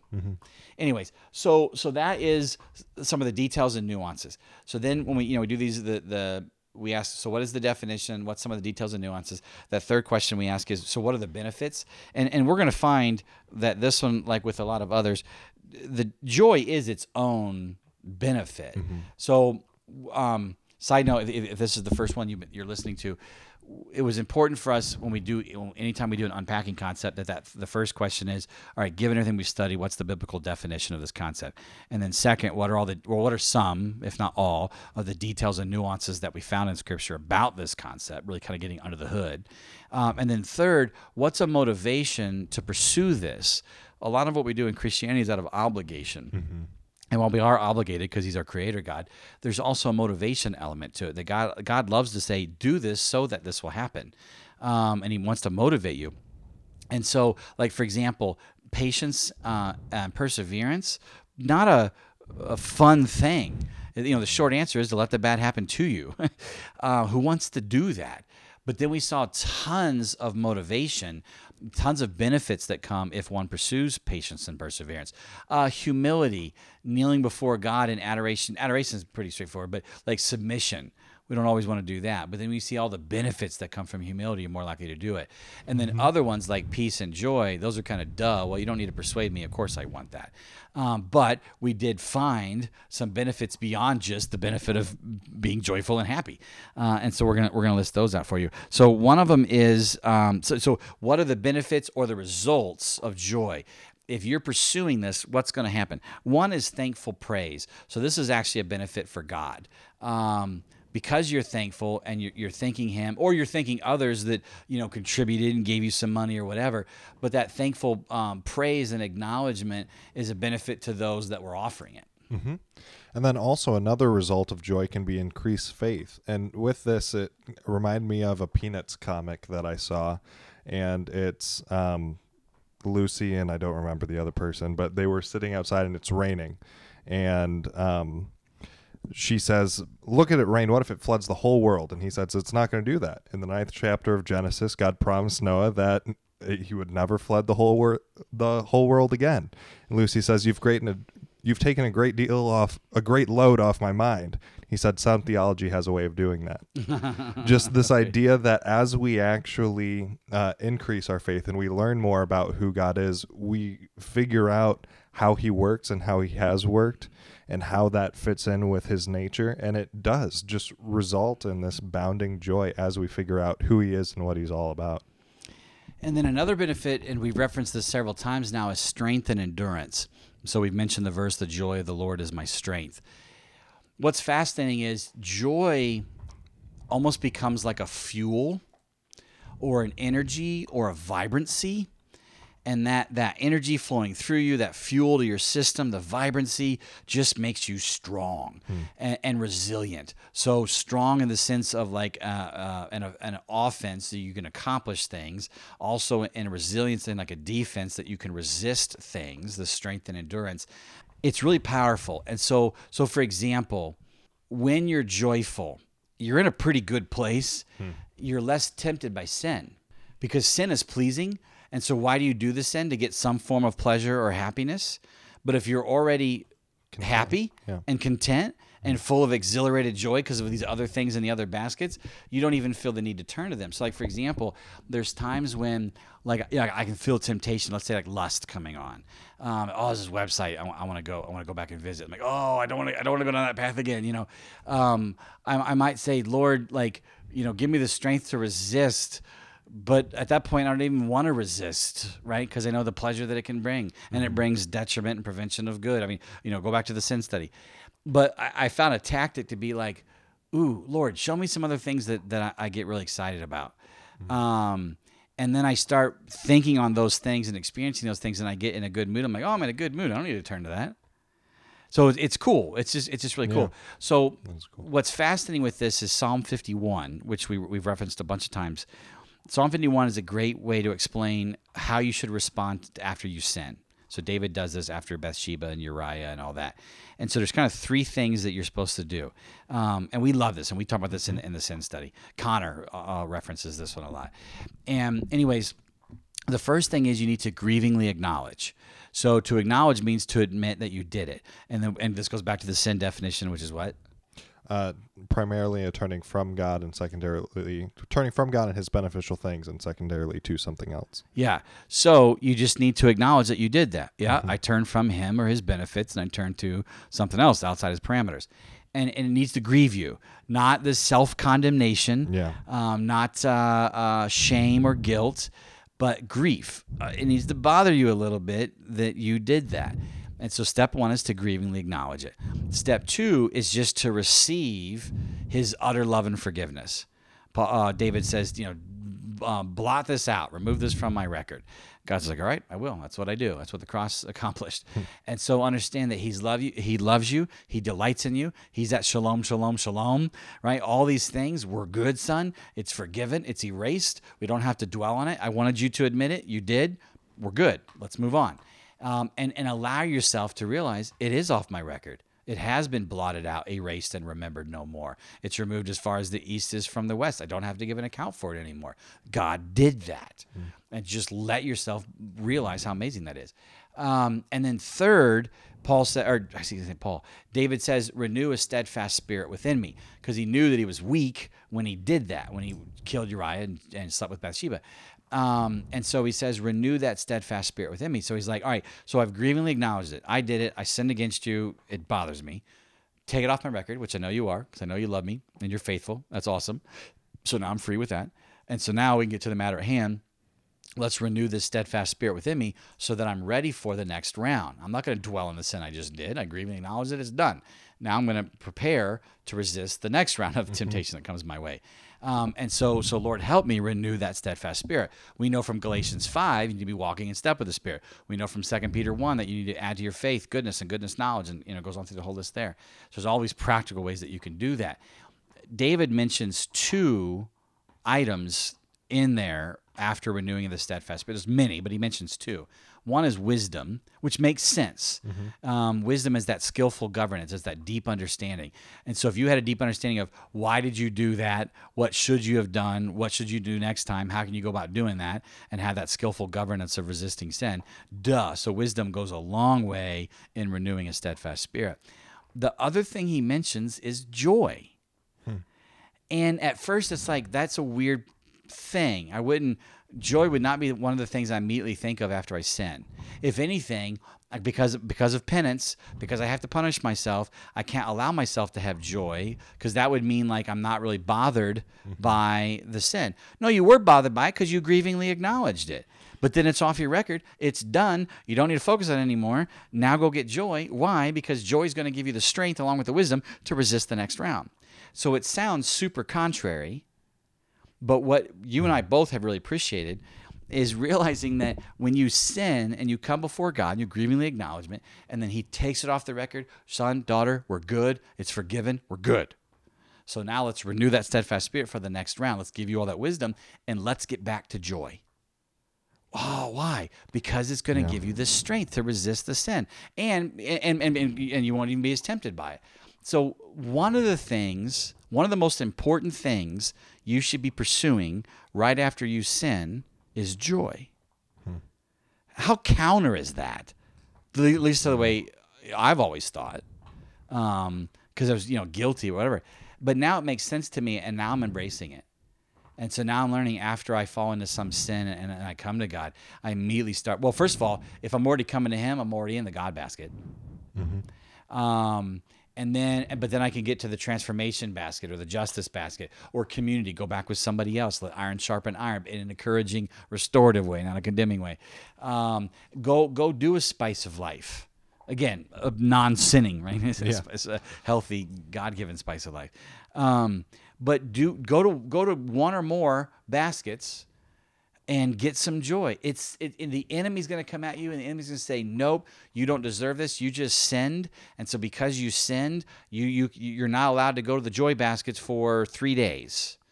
Screw you, Satan. Screw you, whatever demon that's whispering to that. I'm not listening to that. I can't be unrepentant of my sin and trying to dabble in the joy. But once I repent of it, that's exactly where I'm headed. Because that's the kind of life our God wants us to live. And it's interesting because the way that you just described, it seems like you're just minimizing sin and it's not a big deal. But what it actually does is it actually allows you to move past the sin to the next round, like you were just saying. Like it actually enables you to progress. Because a lot of times what this self-condemnation and guilt, it's focused on us and it's focused on the sin that we just committed. But what joy and turning to the Lord and repenting and the different things that David lays out in Psalm 51, what that actually accomplishes is preparing us for the next time. And so we're already looking forward. Hebrews 12:1 fixing our eyes on Jesus, the author and finisher of our faith. Philippians 4, forgetting what's behind and pushing forward to what's ahead. Romans 8:1, no condemnation. Yeah, we see this all throughout Scripture. And yet when we hear that all laid out, that what we need to do is we need to actually grievingly acknowledge our sin, turn from it, and turn to joy, immediately we try and back off. But we do, once we actually come to the place that we recognize that, it becomes so powerful because it actually enables us to change. Do you think there's people who think that they have to earn joy? Probably. That you're not. It's a reward only if you're being obedient. And while it is a reward if you're being obedient, that's not the only thing. It's actually a gift from God. It's actually okay. So this goes back to Paul's command: rejoice always. So remember how he says pray without ceasing. Mm-hmm. And as I've gotten more into the details of Scripture, the Bible says what it means and means what it says. Mistler always says. He says pray without ceasing. What does that look like? That must mean either 24/7 I have to do our Father who art in heaven, which doesn't seem to be the case, or prayer is something different than I realized. So when I got to that prayer was that two-way walkie-talkie conversation with God, now I understand what he means when he says pray without ceasing. That's something we should be striving for. Mm-hmm. So then this rejoice always. Am I supposed to always be happy? To some extent, yes. Will that happen? No. Yeah. Right? Because we're in this broken prologue. But it's what you're striving for. And so the idea is rejoice always. You should always be spending time in those 5 baskets, thinking on and experiencing all the different things within those baskets that will trigger joy and happiness in you, which in itself is its own benefit with all these other benefits as well. And so you should be striving to actually continually be experiencing joy and happiness, because at the very least, if the other 4 baskets are empty for some reason, you always have the God basket. And I wouldn't say any of the other baskets are ever totally empty. Mm-hmm. You're always going to have 1 or 2, breadcrumbs in there at the very least, but you always have the God basket. Anyways, so continuing on with benefits. Yeah, so another result of joy is we have the ability to give freely and abundantly. And in 2 Corinthians 9:7, it says that God loves a cheerful giver. And what that word cheerful means there is to give with hilarity. Like it's just this idea that we're just bounding joy. It's not begrudging. It's not out of obligation. It's actually just recognizing that all of our finances are stewardship. It's all an issue of stewardship, because it's all given to us by God. And so what we need to do is we need to recognize that it's not our money, and we need to decide how much of our money we're going to give. We need to recognize that God has given us this money to steward, and we need to be generous with how we actually do that. And joy is one of the primary ways that we're actually enabled to do that. So what we found was joy actually triggers generosity.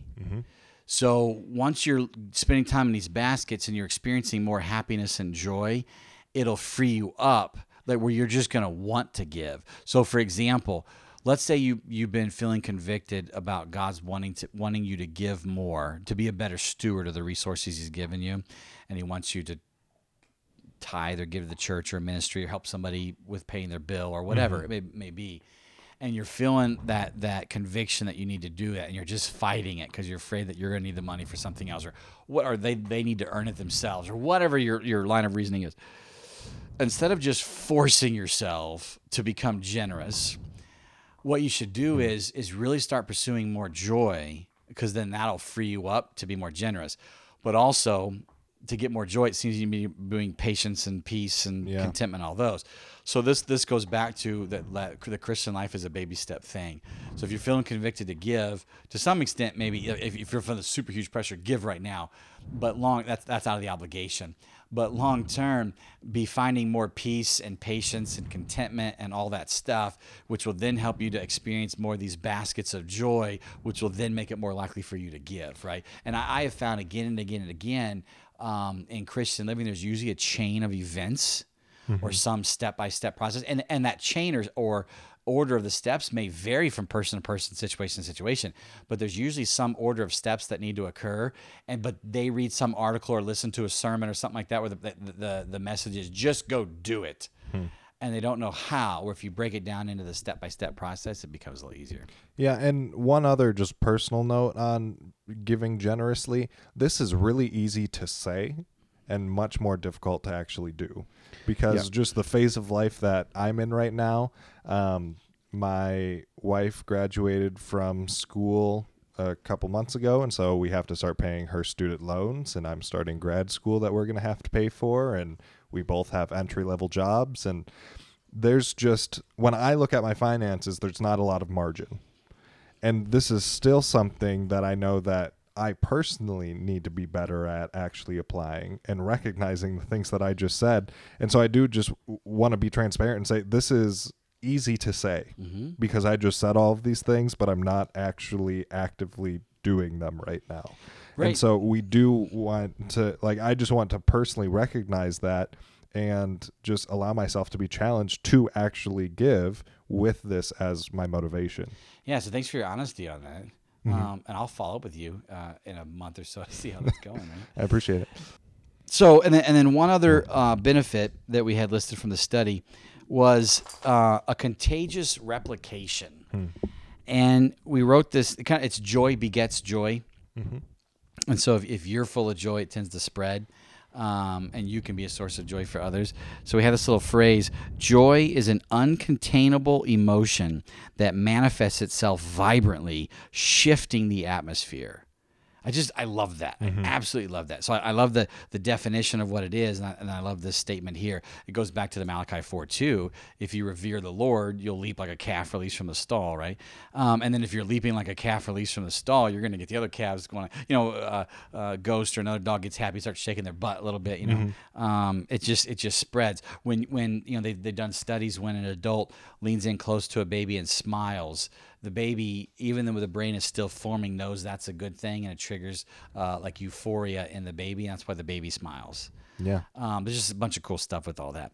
Anyways, and so knowing that joy is this uncontainable emotion that manifests itself vibrantly, shifting the atmosphere. We don't see that a lot, which tells you how little the church actually experiences joy. We probably talk about it more than we actually experience it. And again, we're probably talking more about peace or faith when we say the word joy. Joy is this vibrant exhilaration that shifts the atmosphere. And you see, for example, my church, whenever we do baptisms, People in our church really like it, and so they actually start screaming and shouting and applauding when the person comes up from the water, and it gets you all choked up and emotional and fired up when you hear it. So we have those moments. It's really cool. But I would love to see individual Christians experiencing joy more, and then corporately in a community also, because think about right now in our society, we're becoming the enemy, partly because of the mistakes we're making, partly because the world doesn't understand us. But imagine if we were a source of joy and a refuge for the lost, and for those that turn to drugs or sex or whatever it may be to try to find some happiness because they're not finding it in the church. Well, that's problematic, And so, and I know I don't have control over the church as a whole. I have just control over me. So that's where I'm in my life right now. And the last number of years has been that patience piece. And now last year or so, trying to move more into that joy piece, because I want people to not feel like they have to walk on eggshells if they make a mistake around Shannon, or he's easily offended or easily irritated or whatever. But that I love whenever he comes around because he's just in a good mood. And it's not just because of his personality, though, because he does struggle with irritation and frustration and all that. But he's intentional in going in those baskets that he always talks about, and that just encourages me, makes me want to go in the baskets, right? And so this is beneficial for you in all these ways. Beneficial for God, puts a smile on his face, and then it's beneficial for others, and it can be contagious for them. So I really like that. The last thing I have on my notes then is the kind of the inverse of what is there no long-lasting healthy delight or joy in. So what are the things that can either hinder joy? We talked about some of them already, or things that offer an unhealthy joy. So one of them is the shrinking of your faith. And so we found a correlation between the less that you're trusting of God, the less joy you're going to have in your life. Yeah, and also just sin, like we've been talking about. It will give you that temporary pleasure, but its next effect that it's going to have on you is really robbing you of joy, which is why we have to seek it. Yep. Yeah. Oh, that's a great point. That's a really good point. And then with that idolatry, so as something becomes the utmost important thing to you, you're not going to look at any of these other baskets because you're only looking on that one thing, and then you're cheating yourself out of all the joy that those other things in the other baskets can bring. Mm-hmm. And also hollow or tainted sacrifice. And I would even add to this, just trying to manufacture a lot of the fruit of the Spirit in our own strength. Like just coming up with these cheap imitations of something that we could be getting if we were just walking in step with the Spirit. War. Well, actually, some of the verses talked about there's no joy in war. War is going to hinder joy. Mm-hmm. And then also the destruction of others. And so this actually includes evildoers. There's the verse that talks about God does not delight in the death of the wicked. So it's Ezekiel 33:11. Mm-hmm. I do not take delight in the death of the wicked. Which can be just so contrary to, because when I think of evildoers, I think, man, it would be great if we could just get rid of the people that are doing wrong in the world. And that's not the mindset of God. Mm-mm. He is too focused on bringing them to himself and trying to restore them and get them to the place that they need to be in, that he does not want to just take the easy way out, right. Remove them from the chessboard.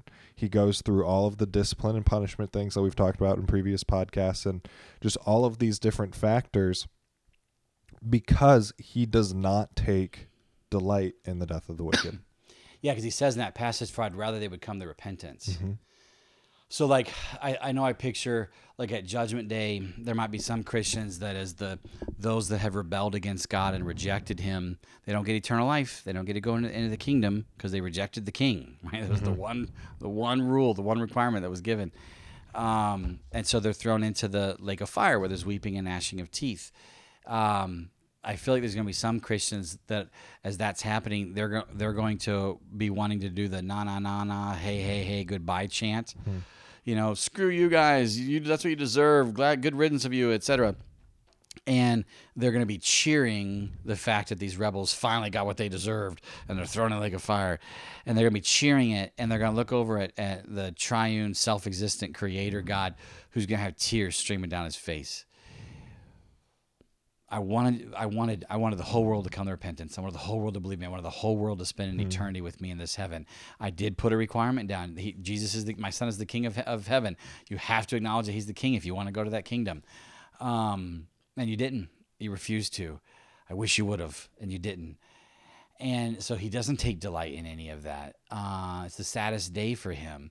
And I think about that. And so it changes my attitude towards non-believers. You know, I don't want to get rid of them. I want to change them. But I can't change them if I'm not changing myself first and taking the plank out of my own eye, you know, and all that. So that is all of our notes on joy. Getting into like, is there anything else that you'd want to add? I don't think so, no. So getting into like final, what's the big implication or takeaway for this, for the listener or for us? The first thing I'll say is you mentioned Peanuts. There's a Far Side, one of my favorite Far Sides. There's three that I really like. There's one is the kid pushing on the door that says pull, and it's at the School for the Gifted. And then that's number 3. Number 2 is it's a playground, and there's a slide, and there's these 2 spiders that have built a web across the bottom of the slide. And one says to the other, if we pull this off, we'll eat like kings.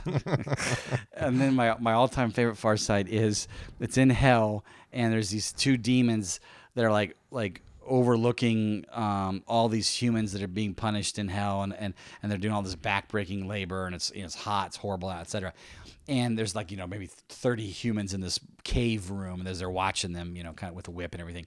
And one of the humans, his job is to carry this big wheelbarrow full of rocks, just like back and forth across the room.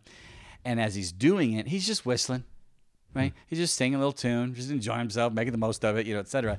And one demon says to the other, I don't think we're getting through to that guy, and obviously I don't think that that's going to happen in hell. The weeping and gnashing of teeth. But I love that attitude, even like in this life, that the enemy, our spiritual enemy, other humans around us are going to do things that can make us miserable. But we can choose to think on those baskets and think on those things that trigger joy and get joy and happiness and whistle while we work and rise above all that. And to me, that's one of the ways to be salt and light, stars shining in a hill. Even Paul talks about in the Philippians there, do everything without complaint so that you can shine like stars in the universe. And so you're rejoicing, you're excited, the passion, again, expressing that however your personality is to outside your comfort zone, right? Mm-hmm. Anyways, I love this. I love everything about joy. I love that there's a ton of different ways that we can find joy, always at our disposal, especially the God basket one. There's this coming heaven, the fulfillment of all of it. So I love that joy exists. I love all the different ways you can get joy. And then I love all the benefits that come from it. Probably 2 of my favorites are the strength one. Mm-hmm. And then that last one with the quote, that the contagious replication, and it shifts the atmosphere. So this has even been a good reminder for me, even recording this study, of just that's the path that I'm on, that I want to have this little spring in my step. I've talked about an easygoing intentionality, and kind of with that, just this joyfulness, and just being in that good, happy mood, even in the midst of when bad things occur, because that strength for me can shift others, etc. So it's just a cool picture, and that's kind of my takeaway implications and takeaways. And of course, the application is knowing the baskets and spreading the wealth and spending time in all the baskets. Yeah. What about you? And one thing that just as you were describing that contagious replication, just this mental picture I got is, as believers, we should glow. Yes. There's a lot of different things that make up that glow. Love is obviously a big component of it, but joy is just such another component, because even I've had the opportunity the last couple months to work in just a much different environment than I normally have been in. And pretty much all around me is unbelievers.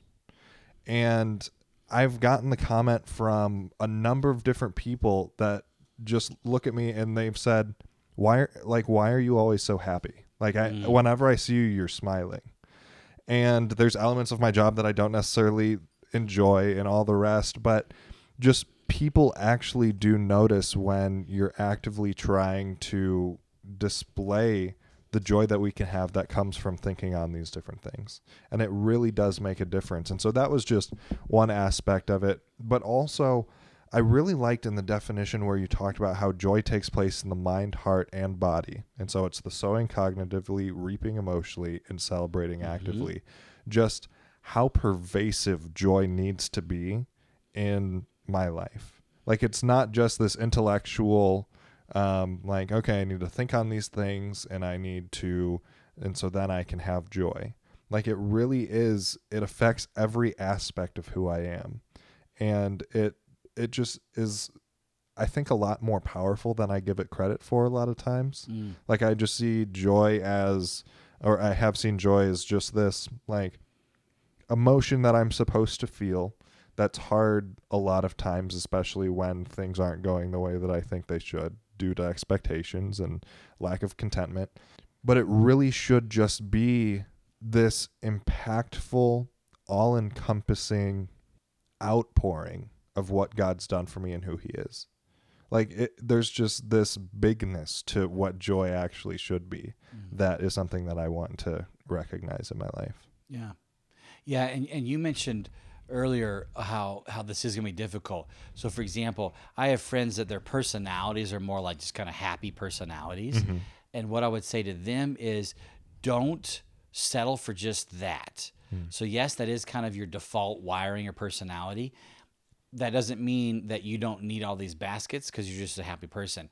I would say still pursue this whole basket type thing because it could probably add another whole layer of depth and height to your joy. And then I've got friends that are just more naturally pissy people, the glasses half empty, more pessimistic, etc. This is definitely going to be an uphill battle. And I want to encourage them. We're not saying you have to be this cheesy cheerleader, type. But you can't use the excuse of, well, I'm not wired for that. That rejoice always is commanded to all believers, regardless of their personality. And so, yes, this one is going to be a much more uphill battle for you because of the expectations and other things. But continue to strive for it, because then when you achieve, it's going to be even more powerful. And know that happy person, where this is a little bit easier, they've got something else that they really struggle with that you're really good at, right? And everybody's different in that way. So the last thing then is I just want to end with going back to that last basket of heaven. We'd put it in the notes, some of the components to that, where it's the marriage of the Lamb and the bride, it's the full restoration of creation and people, it's the triumph of good and the elimination of evil, it's truer rewards and treasure for the good and faithful servants. That's it's seeing God face to face and not in that mirror darkly, and no sin, no tears. The baskets will be full, like we won't even know what to do with it all. Heaven is legit. I know I keep saying that, but I keep wanting to emphasize, 'cause I want people to start thinking more about heaven. It is the culmination of all that joy. And so even if the baskets are somewhat empty or somewhat thin or threadbare for you, given the circumstances that you have in life, you find what you can, and then know that you're coming to a culmination, and you're going to just be blown away by all that. So hopefully this was encouraging for you guys. So that's it for this study. We've only got 2 more episodes left. So the next one is going to be power and strength, and we're going to get into biblically what is divine power and how can we apply it, etc. And then one more after that, and then we'll kind of finish season 3, and we'll talk about that more later. So we'll see you guys for the next episode, and thanks very much for listening.